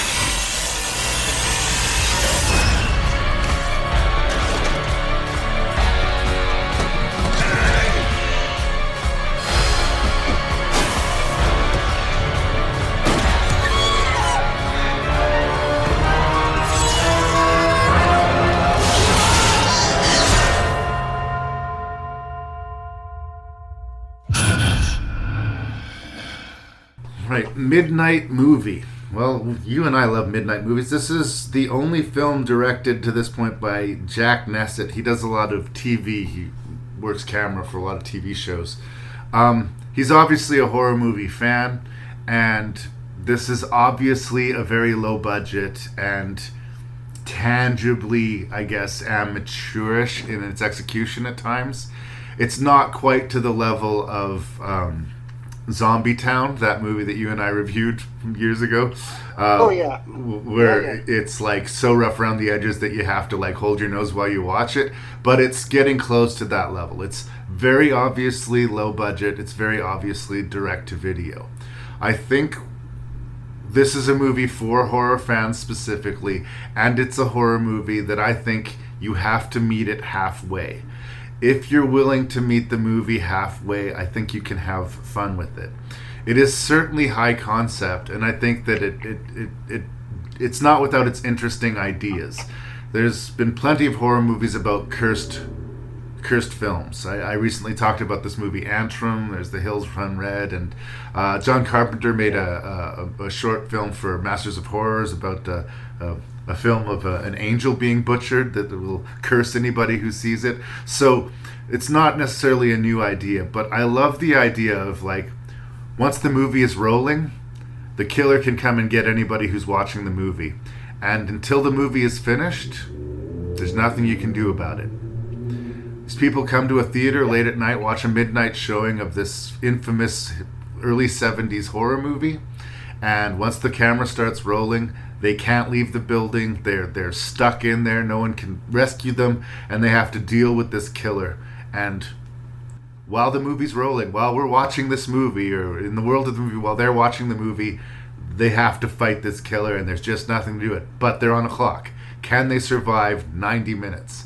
much like, can we endure this 90 minutes? And that, as a concept, I think is interesting. Execution's pretty wonky, but as a concept, I think that's interesting. The movie hurts in its acting and in, I think, the actual presentation of the film itself. I think we spend a little bit too much time watching the old retro movie and them sort of trying to have fun stylistically. And it's cool for the director. He has 2 casts that he gets to work with. But I'm much more interested in what's going on in the theater than anything that's going on the screen. And I want to get to the kills. And when the kills happen, there's some fun to be had with the movie. But it's obviously amateur. So if you're willing to meet it halfway and have fun with it, you will. If you want to lean back in your chair and laugh and make fun of it, you can probably do that too. But I have so much more love for a movie that has a minimal budget and a high concept that tries and fails than a movie that felt sort of as by the numbers and kind of empty as, like, well, urban legend, you know? I appreciate what they're going for here. I love what the movie wants to be, while acknowledging that it's not successful completely at being it. So, a very conditional thumbs up for me on this movie. Well, this one for me was a pleasant surprise. This was the first time I've actually watched a midnight movie. Okay. It's one that I had picked up from a video store, I think, going out of business one day. I probably paid $2 for it. And just never got around to it. Since. And it just was never one that said, hey, today's that day, I should watch. It was never one that jumped to the front. So, and that's kind of why I'm glad this popped up on this list. It made me, all right, I'm going to finally watch this movie. Almost forgot I had it. And the front cover, it says The New Face of Horror, and it's got a picture of this slasher killer. And I'm left at the end thinking, I kind of wish this would have became almost a mini franchise, because the idea, as you said, is there. And as you watch the movie, you kind of figure out the rules of it, where he can't just, pop in and out of the movie and kill the theater goers. He has to sense their fear. And it works, because in the movie, if you rewatch scenes, you see someone's getting scared, and then the camera frame kind of flickers and shows his face close up, and then it disappears and it shows the point of view in the theater. And then when they're not scared, he has to go back into the screen, or after he kills somebody, he goes back in the screen. So it is really a neat concept, and that part works. When the movie started, though, I kind of thought, I might have to kind of help this movie along for a little bit, because the acting was a little off. And I found the lead actress, I found her to be quite good. I've never seen her in anything else before. Rebecca, I'm looking at IMDb. Rebecca Brandes, I think it is. But she looked familiar to me, but I don't recognize any of her credits. But she does look familiar somehow. Yeah, and I think for whatever reason, in the theater, her co-workers maybe weren't the strongest actors. Yeah. And I thought, okay, well, I had that feeling where I feel I might be kind of fighting against it a bit, but I'm going to, ride it and give it a chance. As we got further into the film, and as the gore picked up, and as her coworkers died, I found the level got a lot better, and I was right on board with it. I was no longer, trying to help it along. Some of the actors were better than others, but I didn't have a problem with any of them. I think the worst ones maybe were her coworkers, and they were dispatched fairly quick. So, one thing I didn't like about it, I didn't mind the movie within a movie either. Maybe it showed it more than they had to, but it kind of got us into that whole, I guess, the mindset of that old movie and how this is going to work. But as they were watching the movie, 2 people have died on the screen that they've been watching. It's an old black and white movie. Yeah. And one of the characters, after the kill, he said the same thing I was thinking, because there was not a lot of blood in that kill. And the character, after watching the movie, sounded disappointed and said, that's lame. That's not even that much blood. Yeah. Buddy watched the movie, said, dude, it's only the second kill. It's going to get better. Just wait. And that's exactly what I thought when I saw that kill. I thought, this is kind of lame. I thought that should have been a bigger kill. But I thought, just wait. It's going to get better. And it does. And it did. And the killer has an interesting weapon. His signature weapon is homemade, sharpened... Drill bit? Yeah, it's like a cone-shaped metal thing that he just stabs people with and turns it into their torso, their face, or whatever. And as he pulls it out, it's sharp on both sides, pulls out chunks of meat. It's unique and it's pretty delicious at times. If a killer's going to use the same weapon for all his kills, you may as well make it an interesting one. Well, and they're trying that. Sharpening it. He has a signature weapon. He has a very distinct look to him. Like, they're really going for this, like, horror sort of mainstay here that they're trying to create. And I think if he, given the opportunity to make a more polished sequel and further develop it, who knows where it could have gone. But it's rickety. It's undeniably rickety. But I'm affectionate towards it. It also has the problem of the cute little kid. I talked about this earlier with the the FUNHOUSE. Whenever the kid's on screen, the level of tension goes down. I don't want to be mean to young actors. I don't think he's awful, but I don't think he's amazing either. I think he's to the task. There's a couple, a biker and his girlfriend, who they get a lot more screen time and they're attempting a little bit more characters. And I think that, again, with more time and more finesse, something interesting is almost happening there, But the stuff that works for me is they're trying to leave and suddenly the window slams down on this chick's hand and it's stuck, like she is pinned there. And a guy gets attacked directly behind her, and because she can't move, she quickly becomes the next victim as it goes right through him and into her. And that whole setup, that whole sequence, like, it worked within the world of the movie, and it made you think, like, what else can this guy do? Like, is there a way out for these people? And they try, like, I thought, well, destroy the camera. And they try that, but it doesn't work. The camera just corrects itself. They have to survive the length of the movie. In a weird way, it puts the characters in the same position of the audience, and that they have to survive the movie with us. We all got to make it to the end together. And I do think that is interesting, and I would love to have seen it developed more. There's been plenty of great horror movies that have been made this way, where somebody makes an independent movie that's high concept but low budget, and the studio says, that's really good. You know what? Do it again with a bigger budget and a better cast, and here's a bunch of money. And I, in a weird way, feel like that's what this movie needed. The studio, it made enough money on video that they let him release a director's cut or a special cut of it.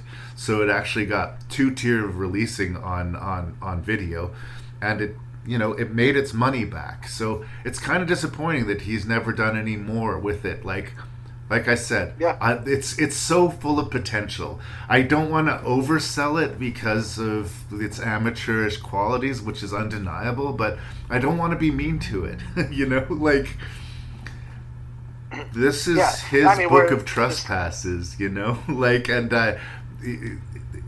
it deserves an audience, and it's slowly, 15 years later, kind of getting one. But who knows, what could have been. I was not aware of a director's cut, but this movie is quite gory, so I'd be interested in seeing a director's cut myself. Yeah. There's 2 editions of the movie, anyway. One just has the mask on the screen, and this one, which has the whole guy, I believe is the director's cut. So that's what I got. There you go. Oh, okay. So I think we both have the same version. Have it. Anyway, it's for connoisseurs, right? Yeah, and you can't. You want to be on their side because they've got an idea, they've got a unique weapon, a unique killer, and rules to the movie. Whereas something like Wrong Turn 3 that we talked about, their whole idea is, okay, we're gonna have a bunch of people. They're walking in the woods, and we're gonna kill them all. Yeah. This had something to it. And, imagination. Yeah, ideas. You're right. It'd be interesting to see a more polished version, maybe. Yeah. But I don't know if I'd want to see a more polished version. I kind of like it's a little bit seedy, and I found maybe the first 15 minutes rough, but I thought just if you stick with it, maybe just get used to it or something. You just get caught into, okay, this is the beat of the movie. Now I'm in the rhythm. It's okay for me now. Yeah, and there's plenty of horror movie debuts that are rough around the edges. Rewatch the first 20 minutes of Hatchet. Like, before Hatchet really starts to cook, it's kind of rickety. It's charming. It's got its own sort of rugged charm, much like this movie does. But unfortunately, this movie never pays off as completely as Hatchet does in its third act. But I see talent here. I love what the movie wants to be. So that's the basis with which I'm recommending it. But I don't think it's for just everybody. It's for people like you and I. It's for fans of slasher movies. Fans who can see what they're going for and can get off on the imagination of it. I think you'll have... It's easily acquired for like under $5. You'll get your money's worth. And I think especially for the time where you can kind of forgive some more amateur acting. Yeah. Some people are harder on it than others, and I can forgive that. It's like, okay, well, it's fine. Give me something else, or do your best, and let's see where we can go with it. And stick with it. And I don't know. I didn't expect to enjoy it as much as I really did. I thought, well, this will just be another. I didn't know anything about it, but well, I wasn't fighting it. Even that's the key. Even the ending scene with me, I even found that to be kind of a creepy thing on itself, where it looks like our final act killed, and what happens? We find out you end up entering this room in the movie where everybody that's ever been killed by him exists, and they're dead, but yet they're alive. They've got their wounds and their injuries, but they're there to suffer forever, it looks like. And I found that just another level of creepiness to it. Yeah. And I was already on board with it, and I really dug where it was going. They could do a sequel whenever they wanted to, by the way. Someone finds a weird print of this movie, or worse, someone decides, hey, what's this movie? Let's stream it on Netflix. And then anybody who's watching the movie on Netflix is up for grabs. Like, there's serious potential. It's like a better realization of like this old Wes Craven movie, Shocker, which was, a nice try, Wes, but not completely working for me. There's something here. So if you're a fan of the genre, give it a look. I think the problem is, it's just past now. The time for sequels probably gone. Yeah. Oh, yeah. Big enough to me have that following. But it could have been more, I think.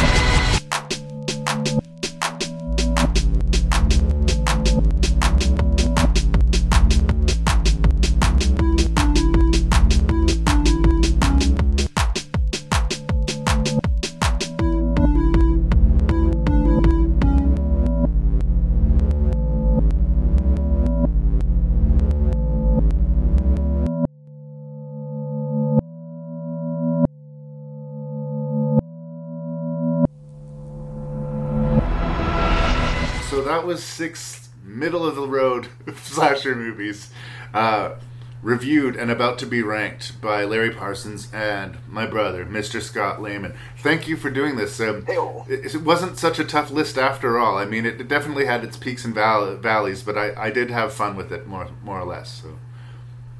Yeah, me too. I didn't. I had a good time doing it, yeah. Yeah, me too, I guess. Don't oversell it or anything. no, I did. And I liked the difference. When we did this before, it was 6 of the more famous slasher films, and now we're, like you said, 6 other slashers. Yes. But, I guess if we're doing the rank, I'm going to go out on a limb and say we're not going to go 6 for 6, but I know because one of the movies was Wrong Turn 3, we're not going to go 0 for 6. There you go. Because that's where my rank starts, down at the bottom with Wrong Turn 3. I felt like it's just easily the least interesting of the 6 movies. And I'm not trying to be mean. Like I said to you off off camera or off mic, there will be a time when I watch Wrong Turn 3 again, because sometimes I just feel I don't deserve a good movie some nights. Some nights I'm like, you know what, I'm going to watch a not very good movie that I'm not a huge fan of. Yeah. So that's me. That's my problem, I guess. I had a friend who said she would always do her taxes while the Oscars were playing, because she wasn't that interested in the Oscars, but she wasn't that interested in taxes, but somewhere between the two she could get it both done. It's background noise. Wrong Turn 3 is background noise. Yeah. So number 5, I felt like I was surprised before I watched it that it would end up that low, but for number 5 I'm putting Urban Legend. Okay. I don't mind the movie. I don't want to come across too high. I don't mind the movie. There's a time and place for it. I just don't get that excited by it. Fair enough. Fair enough. And as I said in the review for that, I just feel like, Larry, is there a memorable kill from that movie? And in a slasher, there should be a memorable kill. And the movie that gets ranked above it in, number 4, is known for its memorable kills. And that's where I'm going to put Happy Birthday to Me. Okay.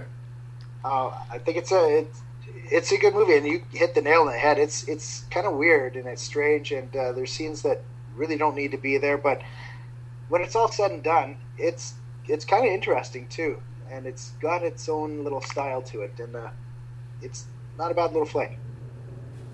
I agree. And the one that definitely probably doesn't belong this high, but because it's a guilty pleasure, and you know me, I've got a fondness for those movies that that I'm not supposed to like, but I like way more than I'm supposed to. Black Xmas gets up from 2006. That gets up in 3rd place.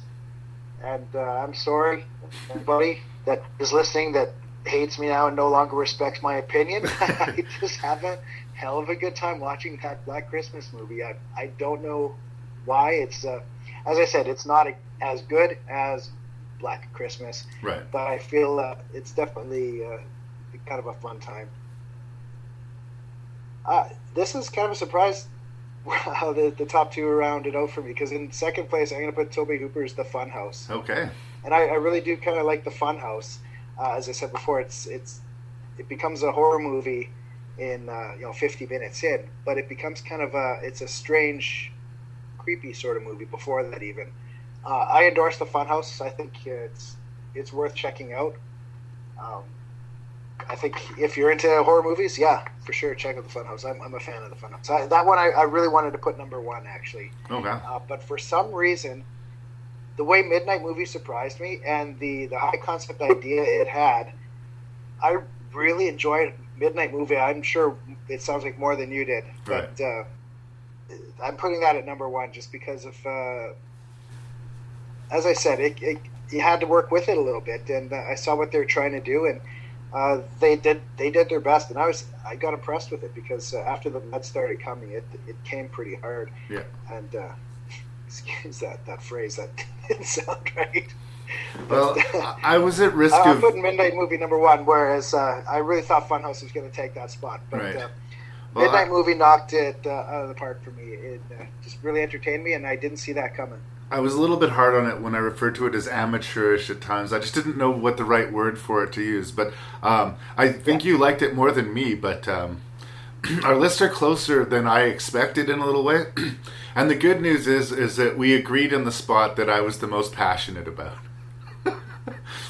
I don't think we agreed on any spot except for the last one, but I think I would have been a little bit disappointed with you if you'd have ranked Wrong Turn 3 anywhere but last place in this list of movies. It's got its pluses and minuses, but there is nothing interesting or elevated, or there's nothing that makes it stands out to me in this crowd even a little bit. And I described this whole list as middle of the road slasher movies, so even in that sort of company, it does nothing to sort of distinguish itself. So I think it deserves 3rd place. And again, low budget horror movie. 6th place, you mean? Or last place, what did I say? Yeah, 6th place. And notes to low budget horror filmmakers everywhere. If your CGI is that bad, just don't use it. That's my advice to you. If it looks that bad to your own eye, do not use it. I would rather see an off-screen kill. Yeah. If you can't do it, then don't do it. Yeah. Just show us the aftermath or something. It's an easy workaround, and what you don't see sometimes is better. Anyways, flash of the blade, pan away, and then pan back to it. Yeah. So yeah, we're on the same page with Wrong Turn 3, and I think we're on the same page with Urban Legend, because I put Urban Legend in 5th place. Not because it's terrible, but because it's kind of flavorless to me. It's just sort of, it is what the state of 90s horror movies were in 1998. Like, there were lots of them, but there were no scares to be had. They were just, they were too cool to be scary. And this is very emblematic of that. But if you want to see a movie of that time, and if you're into that the way Scott and I are into 80s movies, you might have a blast with this. So it's hard to say where your feels are for nostalgia. But for me, it just sort of felt kind of ho-hum. So it made 5th place. I think if you said it's almost a poster child, you're right. 90s, late 90s movies especially, watch that, and that gives you a good idea about what they were about. Yeah. There was one thing I forgot to point out with that movie is the amount of jump scares that weren't scares. They were just somebody putting their hand on their shoulder from behind. Yeah, and then false the music scare. swells and they turn around, oh, it's you. But it's never a scare worth being scared for. And I think it happened 5 times through the movie. Just someone's hand on the shoulder, they turn, who is it? Oh, it's you. Well, I've said it before, and I'll say it again. When you are, especially if you take a long time to set up a false scare for a cat to jump out of a closet or something, you're spinning your wheels. You're not telling any story. You're not moving anything forward. Everything stops for a lie. So I'm not a big fan of those. Not that you can't have false scares, but you certainly shouldn't have half a dozen of them in one movie. I'm going to hurt your feelings now, and I'm going to put Black Xmas in 4th place. That excites me that it's that high. There you go. It's bonkers, and I love how bonkers it is, but the movie that it's remaking wasn't bonkers. It was very composed and considered and creepy. It's like the opposite of the movie that it was remaking.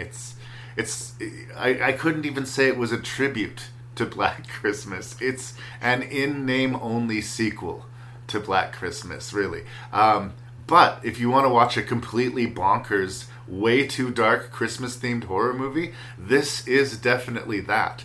And sometimes I am in the mood for something completely crazy. And, this is it, So, I get where the appeal lies. But I also get, and I'm kind of on side with the contingent of horror fans who feel like, if you're going to remake a horror classic, take it seriously. That's me. Yeah, fair enough. That's me. That's the Star Trek fan in me, right? That's the nerdiest nerd part of my nerddom. But, okay. So we're going to start to disagree now. All the way in 3rd place is where I put The Midnight Movie. I was really waffling on Midnight Movie and Happy Birthday to Me.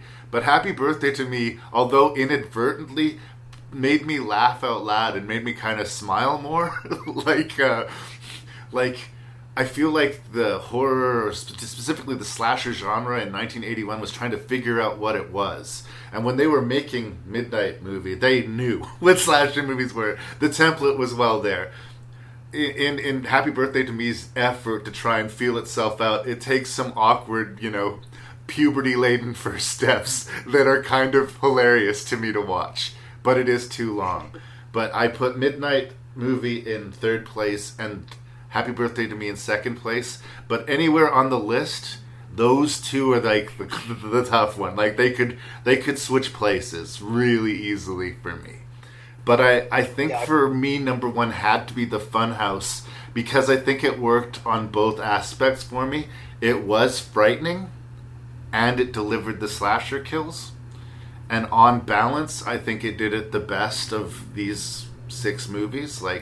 I had the least amount of, technical criticisms, and even if I thought the first half was slow, I understood it was deliberately slow. It wasn't meanderingly slow like Happy Birthday, right? This was letting the atmosphere get to you, so by the time the scares come, you are already at the edge of your seat. So, I've talked shit about Tobe Hooper in the past. I am not going to talk shit about the Funhouse. I think out of this list of movies, it's probably going to have the broadest reach as far as, yeah, that worked for me. So that's why it's number 1. Yeah. Well, that's a decent list. I can endorse that for sure. As I said, I was kind of I was leaning towards Funhouse at number 1, but I thought, you know what, I wanted to give a little extra praise to something that maybe tried hard, and maybe didn't get seen as much. But yeah, you know what? Other than number 6, I had a tough time because there wasn't a lot separating the other ones. Every movie I think had some points for it that maybe could have put it above one of the others, or something that was. But in the end, yeah, that's where I stuck him, and that's where you stuck him, and we'll stay friends. Yeah, absolutely. And I'm all over you putting Midnight Movie at number 1, because I think of the list of movies, it's probably the most unsung. Even Happy Birthday to Me, everybody knows that cover, right? With the guy screaming in the shish kebab or whatever. But like, I think that Midnight Movie is something that people might have missed. And if you're into this type of movie, you probably should not have missed it. Check it out. Yeah, it's kind of fun when you find something that you missed and say, "How did I not see this before? What's this about?" And it's every now and then I'll stumble upon an 80s movie I've never seen, and that really excites me. Yep. I've never seen this. What is this? But and it sat on your wall probably for a couple of years before you got around to it. There, it was just waiting for the right day. Number 1.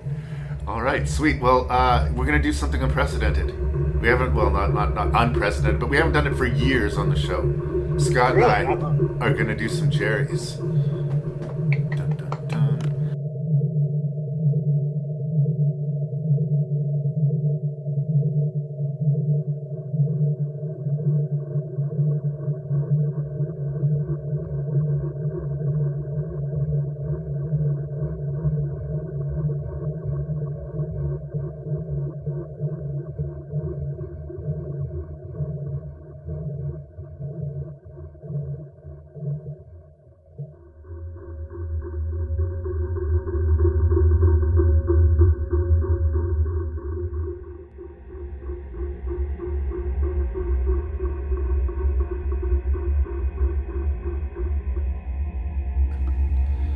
So Scott and I are going to try and do some dares. We're going to do it a little bit differently, I guess, than the days of old. If you go back to, like, I don't know, the last time we did this was like episode 18 or something. It's like, it's been a good long time.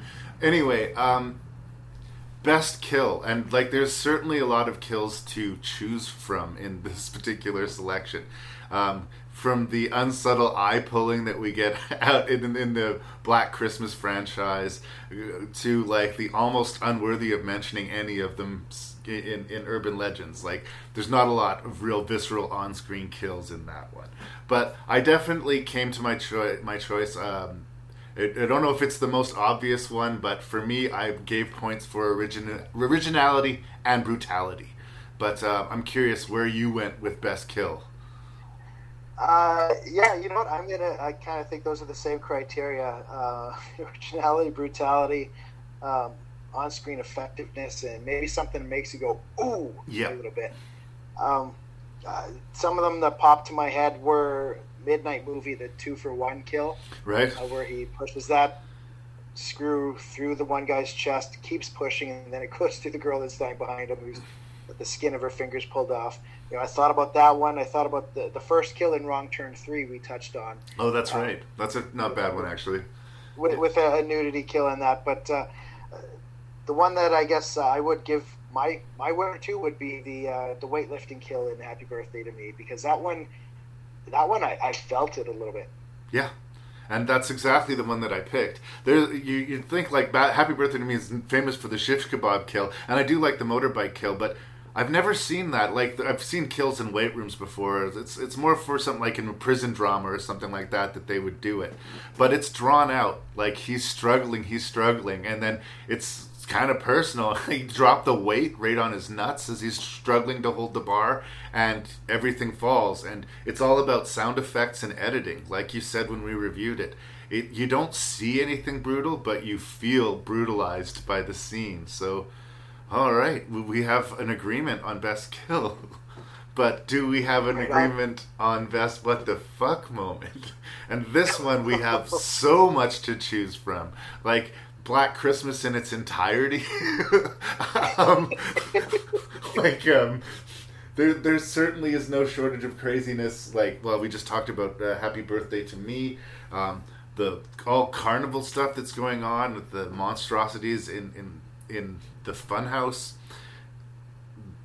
And again, what do you count as a what the fuck moment? Is like, what is it doing in the movie? Or is it just a moment in the movie that makes your jaw go, oh my god? They try that a lot in the Wrong Turn movies, where someone's in mid-sentence and an arrow goes into their face or something like that. But I don't know how successful it is. But for me, it's something that actually puts an all-stop on the movie for me for a second. Like, did that just happen? That's what I'm looking for in what the fuck. Yeah, that's how I look at it too, where it's what? Yeah, you take pause for a minute, saying, "Why? What? Why are we okay?" That just happened. For example, Andrea Martin's death in Black Christmas was. We talked about that one being a very likely mention for that award. With she wasn't killed by the killer; she was killed by accident by an icicle. And you'll never look at icicles the same when you leave your house. You better tiptoe, but not quite. But the winner, what the fuck moment for me was the Scooby-Doo reveal of the killer's face in Happy Birthday to Me. They get another win because the way she just reaches up and then pulls off what looks like a nylon stocking from her face, and that was the perfect makeup. Yeah, that was definitely what the actual fuck when I watched that. Well, I have two kind of honorable mentions. One of them you already talked about was Andrea Martin. It's so quick that it doesn't stop the movie, but it has no business being there. They even take the time to set it up. They show us that icicle wobble a few times earlier in the sequence, but like that is not. It's just such an absurd payoff, and like you can only laugh at that. You can only laugh at that, right? So yes, and you're right, the climactic sequence of Happy Birthday to Me is strange, but I wanted to mention the scene where the doctor shows up at the house and he sees the catatonic woman in the rain, really out of nowhere. It's just like, what happened to her? Why is she there? Are you going to try to explain it? Did he just leave her there? No, it's completely inexplicable. But I ended up going with the origin story in Black Christmas. The whole business with Billy killing his stepfather and then fathering his own sister with his mom on Christmas. It's just so needlessly over the top. Holy shit, you guys. Like, seriously? Like, slow clap. Like, you really fucking went there. But, like, wow. So, just to describe it, it's insane. So, yes, Billy and Agnes's origin in Black Christmas was my choice for what the fuck. Because, really. Yeah, and it only happened because her husband passed out drunk when they were doing it on the stairs, and she wasn't finished, and she heard Billy upstairs in that rocking chair. She goes and drops her gown, and the rocking chair starts rocking again. Thanks for that. Thanks for that, you guys. All right. We had 6 movies, but we had more than 6 killers. I'm thinking we might agree on this one as well, but I'm curious. We have, of course, the Carney family in the Funhouse. We have the secret half-sister in Happy Birthday to Me. We have the fucked up family in Black Christmas. We have, what was the name of Gayheart? Rebecca Gayheart. Yeah, Amanda Gayheart from Urban Legends. We have the supernatural killer. The rules of that universe were still being figured out for Midnight Movie, but I definitely like the look of them. Like, we had a lot of interesting range to our killers, but you put Midnight Movie at number 1, so I'm thinking maybe that'll be your choice, but I'm curious. What's your favorite killer out of this group?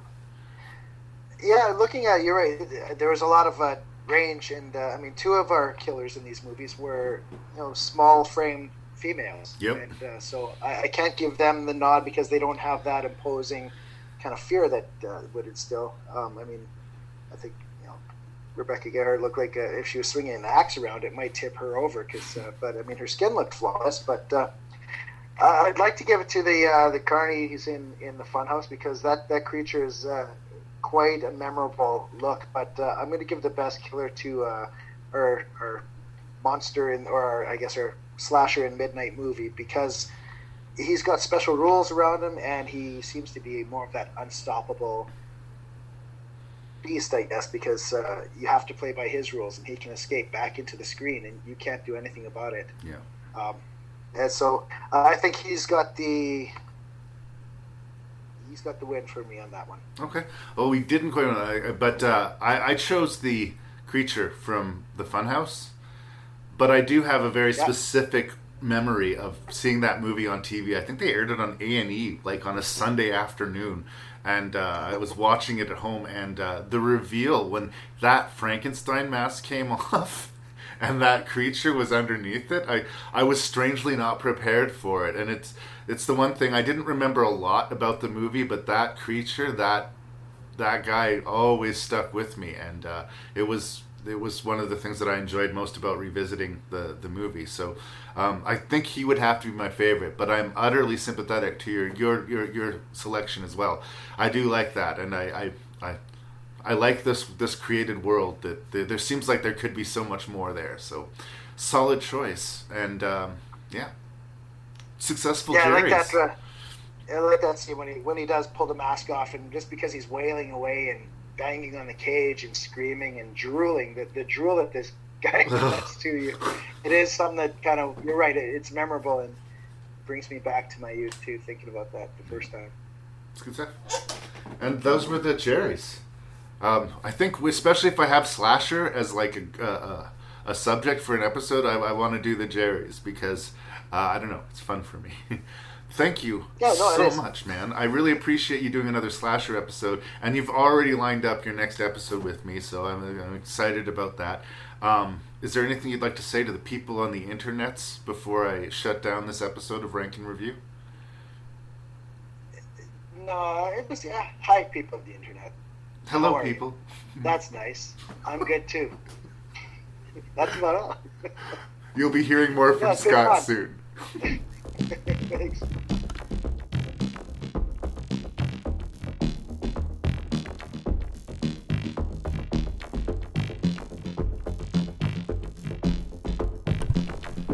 Well, sadly, we found our way to the end of Rank and Review 211. Big thanks, big love to my brother, Mr. Scott Lehman, for coming back to the show. Always a pleasure to have him on board. And please send feedback, ranknreview@gmail.com. That's ranknreview@gmail.com. Please check out the website at ranknreview.ca. Please check out my other friendly podcasts. They're not my podcast, but check out the other podcasts local to me, the Shelf Shedding Movie Show and the Terror Table podcast. And please keep listening to Rank and Review. This is your host and random Canadian Larry Parsons. Thank you so much for listening.